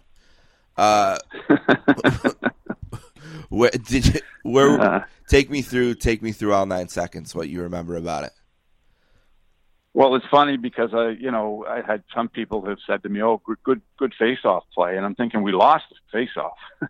That's, you don't design that. I think what the real essence of the goal to me was the habits that were instilled in our guys. We lost the face-off, but we pursued the puck and pressured their defensemen the way that we do all year long, and we forced a turnover, and we had Kenny in the right spot, and he finishes the play before they even knew the overtime had started.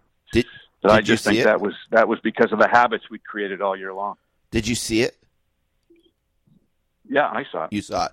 Because, you talk to so many people, and they're like, oh, well, I was still drinking water or stretching or not. It happened so quick. I think it was Jesse that mentioned that you guys had switched up a forecheck, the way you switched a forecheck pretty late in the year, and that's the reason that Kenny was hunting down that puck, and also the reason that he was where he is. If that game's maybe earlier in the year, the forecheck is different. Is that something you remember as well? Jesse's right about that. Yeah. We switched up our forecheck when we were in that 5-game losing streak without Malks. I just felt like the guys needed something to grab onto. Things weren't going our way, so we decided to switch up our forecheck, and obviously it paid dividends for us down the stretch. And so he's absolutely right that that pursuit wouldn't have been the pursuit we would have been in January even. Now, your teams had in the tournament success in that first game, but it was the quote-unquote Elite Eight that had given you guys a lot of trouble. First of all, when you find out it's Niagara, when you find out North Dakota beats Niagara, what are your first thoughts? And as a coach, how do you prepare the team in such a small amount of time to get ready to play what is now essentially the biggest game of your season? Well, I think we had assumed that they would beat Niagara. But when we go into a tournament like that, we divide up the responsibilities of the coaching staff. So I think Red had North Dakota and Danny had Niagara, and obviously I had Minnesota. So we had a scout in place. We went back and we watched their most recent game, because we hadn't been able to see that, and but then we prepared like it was any other Saturday game, which is kind of what we do all year long, because we have a different opponent on Saturday night than we do Friday nights in our league. Right. And right, exactly. That game is one where, and I just watched it the other day, you guys played such a fantastic game. But an interesting thing about it is they changed goalies from the first game. Did you notice that right away? And what were your thoughts that, suddenly they're playing a different goalie than they started the weekend with? Well, we knew that they had some questions in goal going down the stretch, so we weren't sure who we were going to get on that second night. So, but we knew there were some questions to who might go. For me, that game and the whole rest of the tournament, what I'm most proud of is, we were the underdog team. But it wasn't like, we needed a big break or a goalie to save the day, steal a game. I thought we were the better team in every game we played in the tournament. And in that game, we were clearly the better team. Yeah, an unbelievable third period. I mean, Saunders had really held them in the game for a large part of it. I remember watching, thinking like, man, who knew their backup goalie was Dominic Hasek? Like, my God, this guy. and then it was, the tournament to a large part, and obviously Jesse Root gets the game-winning goal.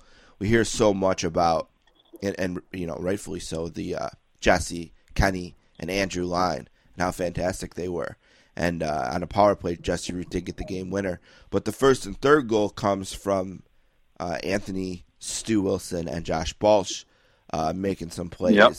And I thought that team was always its best when you would get in a great rhythm of flowing those four lines, and it was like the team would just come at you in waves, that the forecheck just never ended. It was so relentless. And I thought this game was a really good example of that. And the first goal to tie it, Anthony scored assists on what he calls the Keith Allain goal, where he's throwing it at the net. He can hear you in his head, get a puck on the net, and Josh buries a rebound. And then the third goal is, I've seen Anthony play hundreds of games, Keith, and it might be the best play he ever made, where it almost looks like he's coming downhill at that defenseman, and he shrugs him off, and in one stride starts a 2-on-1, makes a good decision to shoot, and then Stu Wilson buries it on the back door. What do you remember about that goal? And maybe just to speed things along, the way the team scored the goals and the four lines and the relentlessness that I talked about. Well, I think you're right. I mean, we were able to go at team wave after wave. It's a good description of it, and that was the way that we wanted to play the game. And, the one great thing about that line was their tenacity and their speed. And all three guys had great speed. And I'm a firm believer that when you put pressure on teams with speed, good things happen for you. And, Anthony made a great individual effort on that goal. But again, we've got guys going to the net for the rebound. Right. It's part of what they do exactly. Always going. And I remember Balch, he was playing with a broken hand. Yep. I don't know if you were aware of that. Yeah, he talked about that. Yeah.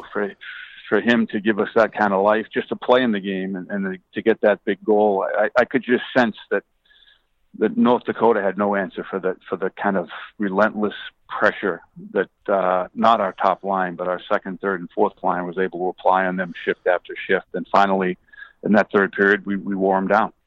I talked about how just a few years before this, you had a 27-win team, first overall seed in the tournament, and lose to the eventual national champions. You lost in the Elite Eight before. As a head coach, was there just a sense of relief, like, finally I got this, finally I'm taking a team to the Frozen Four? Was there a sense of relief that night you felt?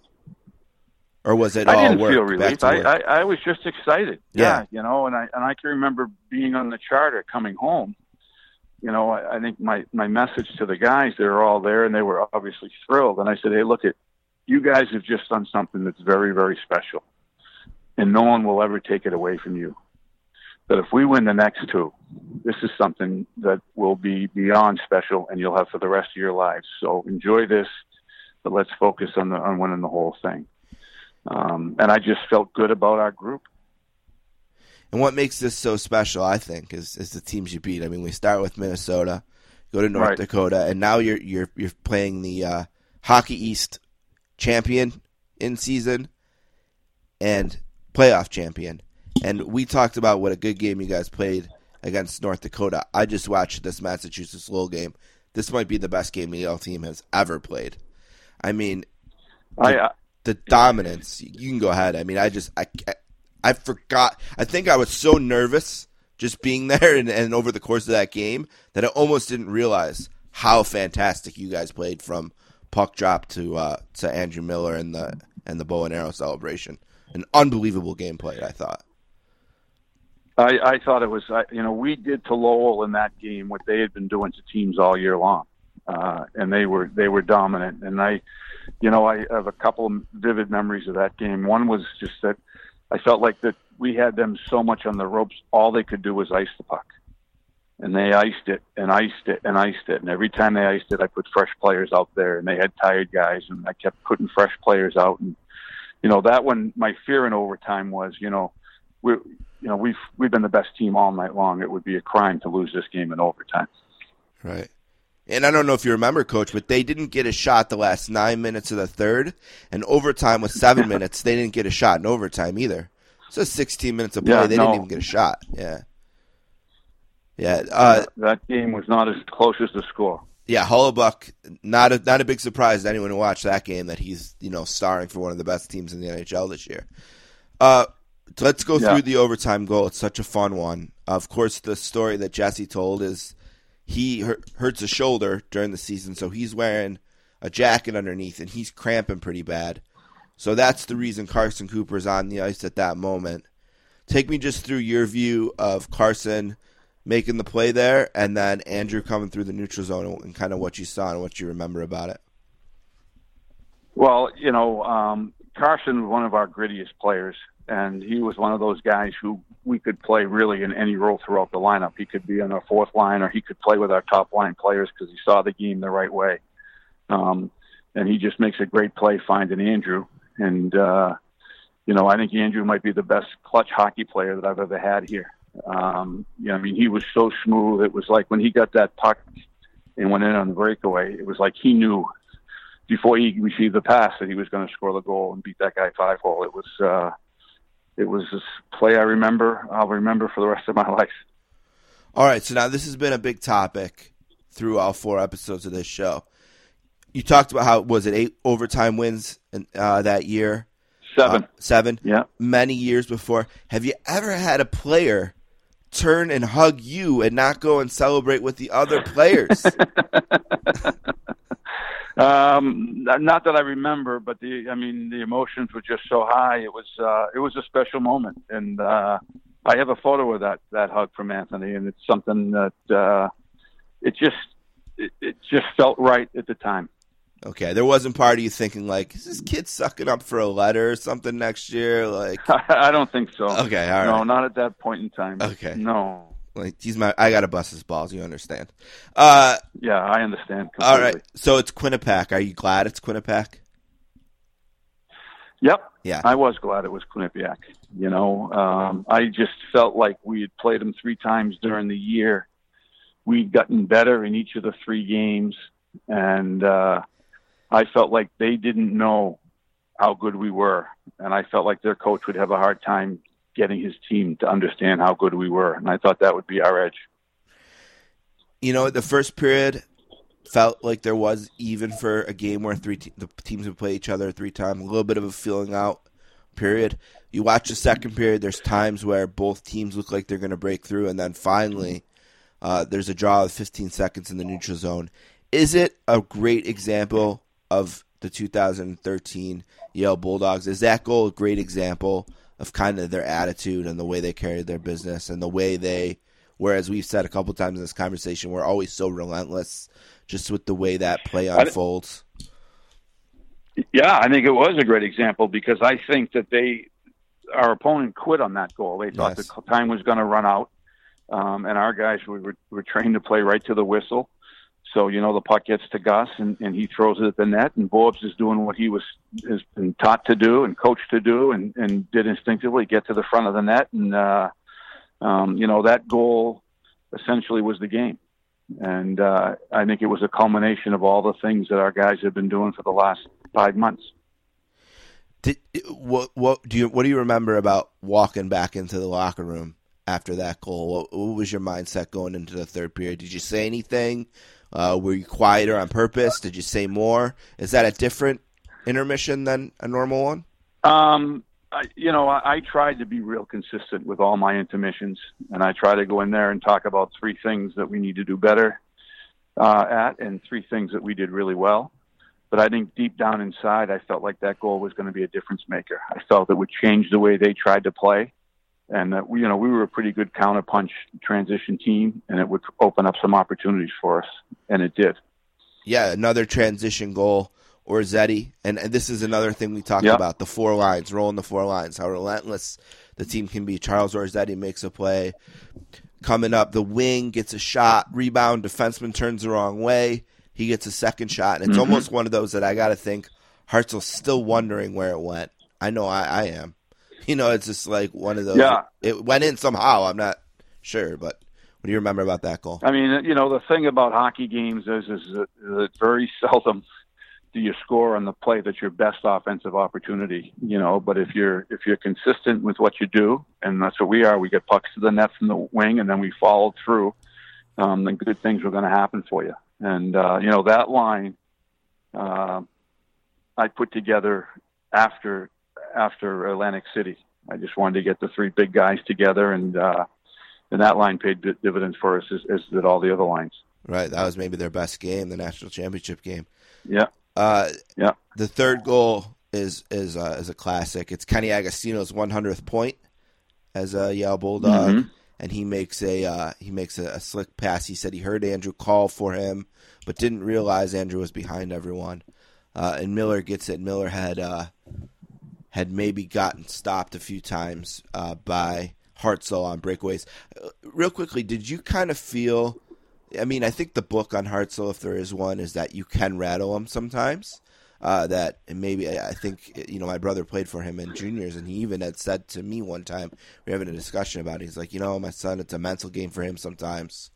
Did you feel like you guys had him rattled a little bit? Did you feel like the next chance? I didn't feel like we had him rattled, but I feel like we had the whole team rattled more so than one individual. Yeah. I mean, the thing about that Frozen Four is we beat the two best goalies in college hockey. Right.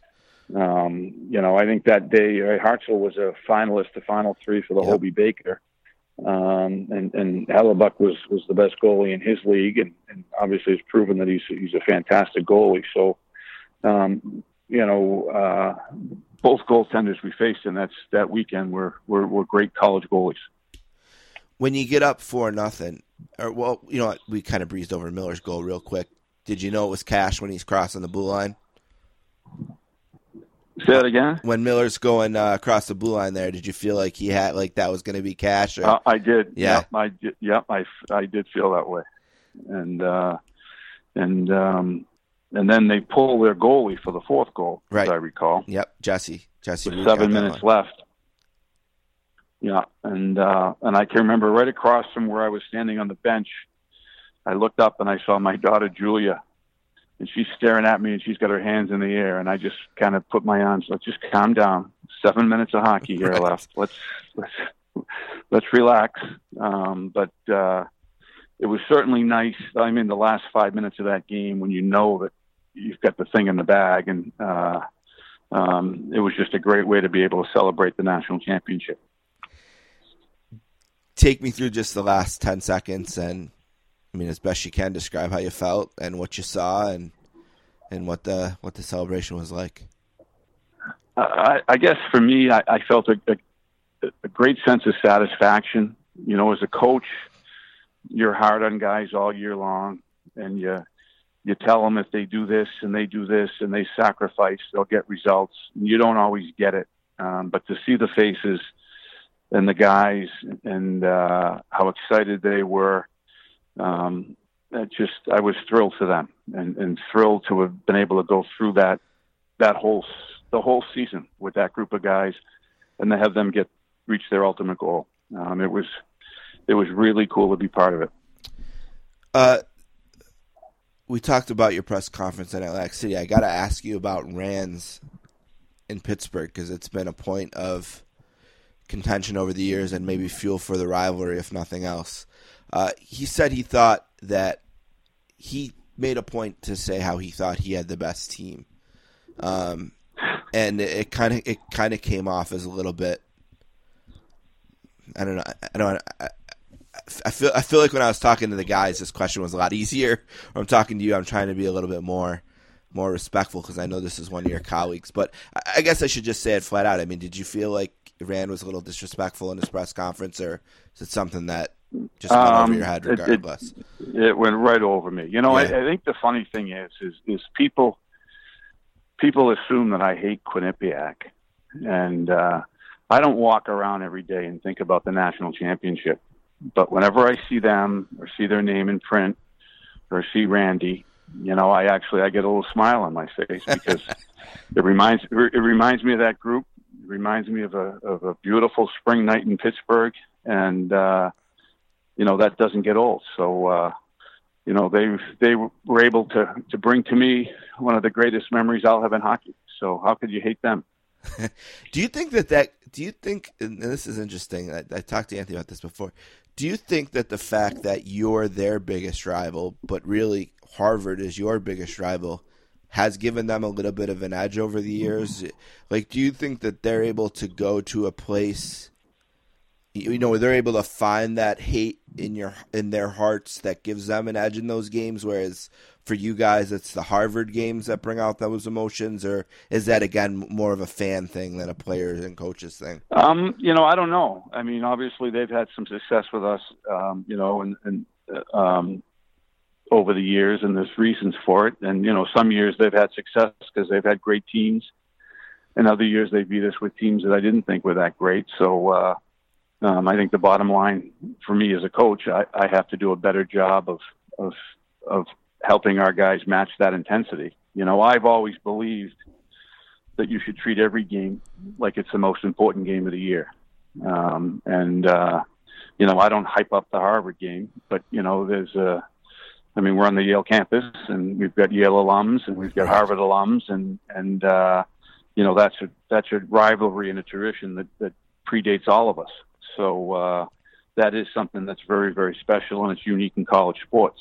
But personally, I would like my guys to play their best every single time they put that sweater on. All right, last thing, Coach, I'll let you out of here on this. A little bit of an anecdote. After the Harvard-Yale Game 3 in 2015, all of the guys gathered upstairs at one of the bars there, and I walked over there with my brother, and the mood was very somber. It was the opposite, I guess, of what the mood would have been like if we would have done the same thing after the national championship game. And I was kind of working the room trying to keep everyone pumped up because I knew the pairwise situation.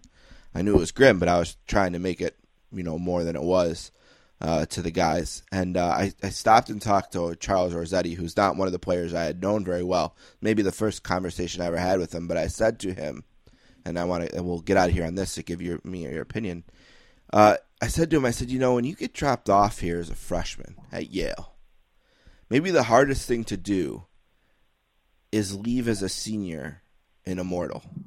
I mean, a college like Yale, it's John Kerry and, George Bush or things like that, people that end up in that category. And even if you're not one of those guys, it's such a legendary place. It's hard to show up as a freshman and leave the way you guys are going to leave as seniors. And he kind of got a smile on his face of something maybe he had never thought of. And I think I said something similar to my brother in front of the banner once. And it's just like, this is hanging here forever. What do you think the legacy of that group is? And what do you think of every time you see the banner that hangs at Ingles for longer than we'll be here to look and admire it? Yeah, I guess I think of excellence. I think of moments during the season, some of the ones that you brought up during this podcast. I think about proving. I think about what I said at the press conference, and I meant it. The day I got hired at Yale, I came back because I wanted to prove you could go to the best school in the world and still play hockey at the highest level, and it wasn't being done. And I think that group proves you can. Being a great student doesn't exclude the fact you can be a great athlete and play on a great team, and that Ivy League schools can compete for national championships. And hopefully that team will inspire another team in the future. Yeah. I have to ask you one more thing because I'd be awful at this if I didn't. I almost missed it, but is it extra special that it was able to happen before Tim Taylor passed away? Yes, it was. And it was extra special because I had heard from him, when we made, Timmy and I go way back, obviously, right. And I played for him. And, when I interviewed for the Yale job, on my way home, I stopped and met with him for 3 hours, see whether his opinion, whether I should take it or not. So we remained very close. And then I knew how sick he was because I'd seen him a couple times in the spring. And his wife texted me when we made it to the Frozen Four, telling me that, Timmy was over the moon with our achievement, and he watched every second of the game. Then I tried to call him, and he was really sick at the time, so he wasn't taking phone calls. And then, one of the great pleasures was 2 days after we won the thing, Jeff Torrey and actually CJ Maritola came with me, and we brought the trophy to Tim at his house. So we got some pictures of him with the championship trophy. That's amazing. That is great. Yeah. Wow. Thank you for that. Thank you for this. I'm going to be honest. You're somewhat of a mythical figure in my head. Like I remember it. I remember at the it must have been the sports banquet graduation weekend. Kind of standing not that far from you, thinking like, wow, should I say something to Keith? Nah, I'll blow it. I'm not going to say anything. I'm going to blow it, so thank you so much for this. I mean, I'm sure you've heard everyone, 25, 26 different stories about what the national championship meant to the players on the team and to their families, and I can tell you it was an unbelievably tough winter and spring for me, and this run meant everything. And so thank you so much, and thank you for doing this. I'm not sure how much time Anthony asked you for, but it was probably less than this. So thank you so much for your patience. That's okay. and for answering everything. I really appreciate it. No, I look forward to listening to the podcast. Anthony sent me a couple of the segments. I haven't listened to them yet, but I wanted to talk to you first. So, and good luck in your career.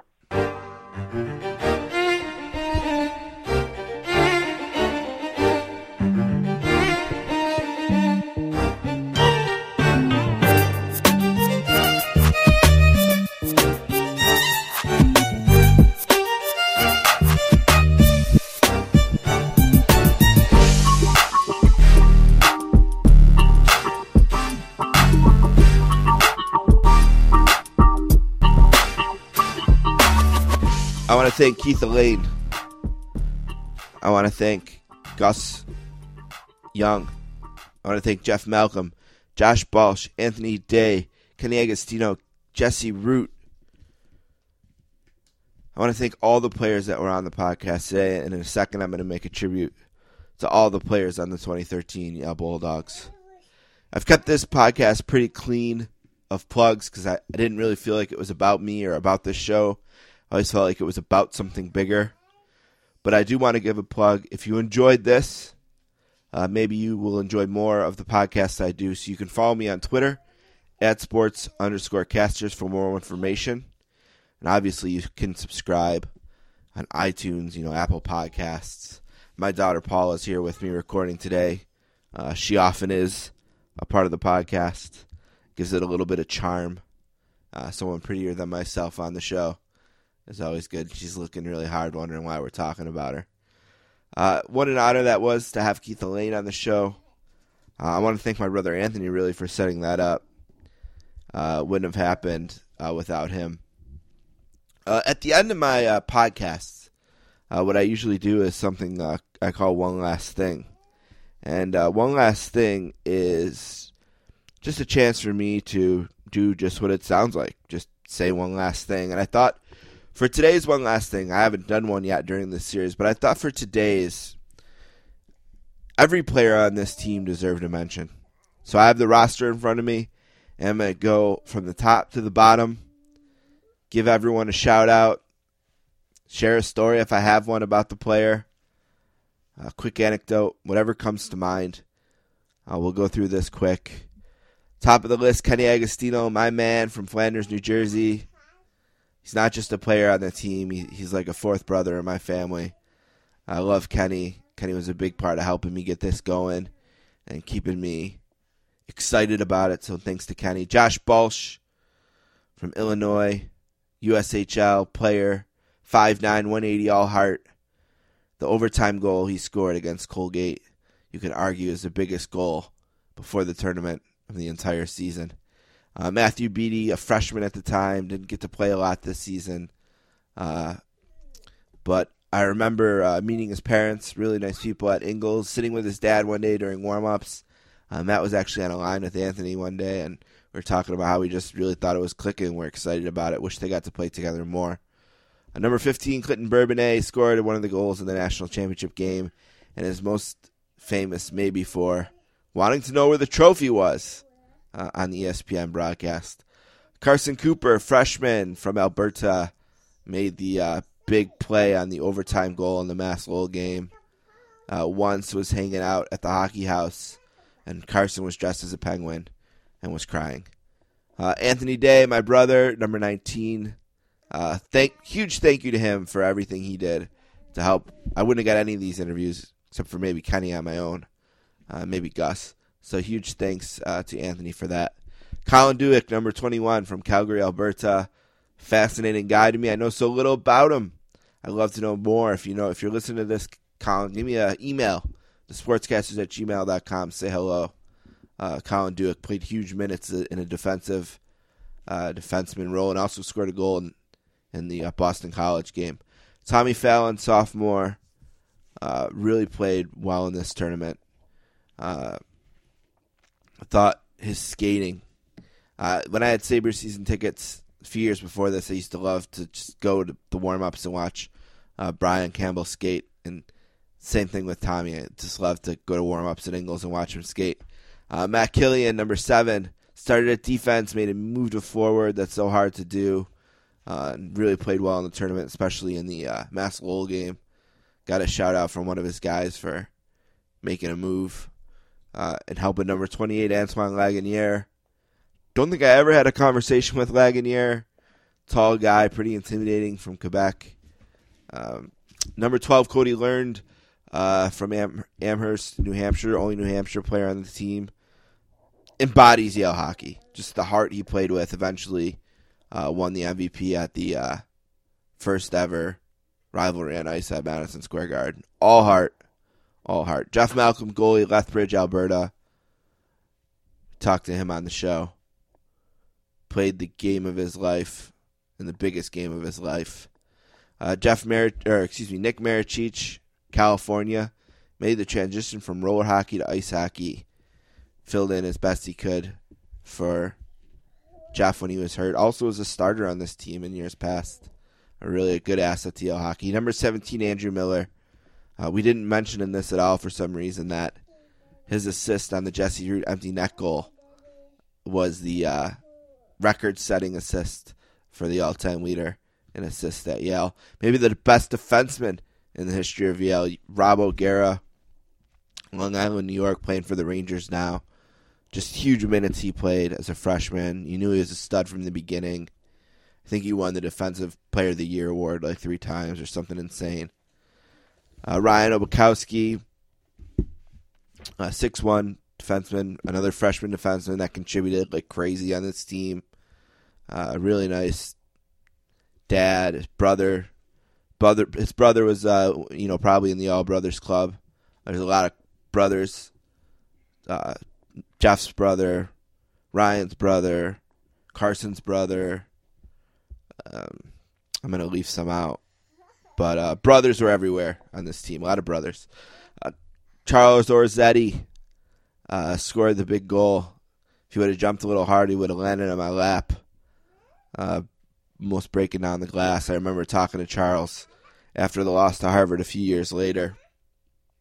I think we told that story already. Number 20, Jesse Root from Pittsburgh. Jesse was actually at my stag. So thanks to Jesse for being there. Trent Ruffalo from Florida. Trent, maybe the ugliest. Almost looked homeless in his playoff beard and long hair, I'm sure. His mother was so happy when he cut that down. Just a fierce force in front of the net was Trent Ruffalo. Alex Ward from Vermont. Maybe the only Vermont player. Paul, very excited about Alex Ward. Just a nice kid. Always very kind to me. Nicholas Weberg from Norway. Another brother. It's like kind of like part of the family. Was at my brother Greg's wedding. One of my brother's best friends on the team. Injured.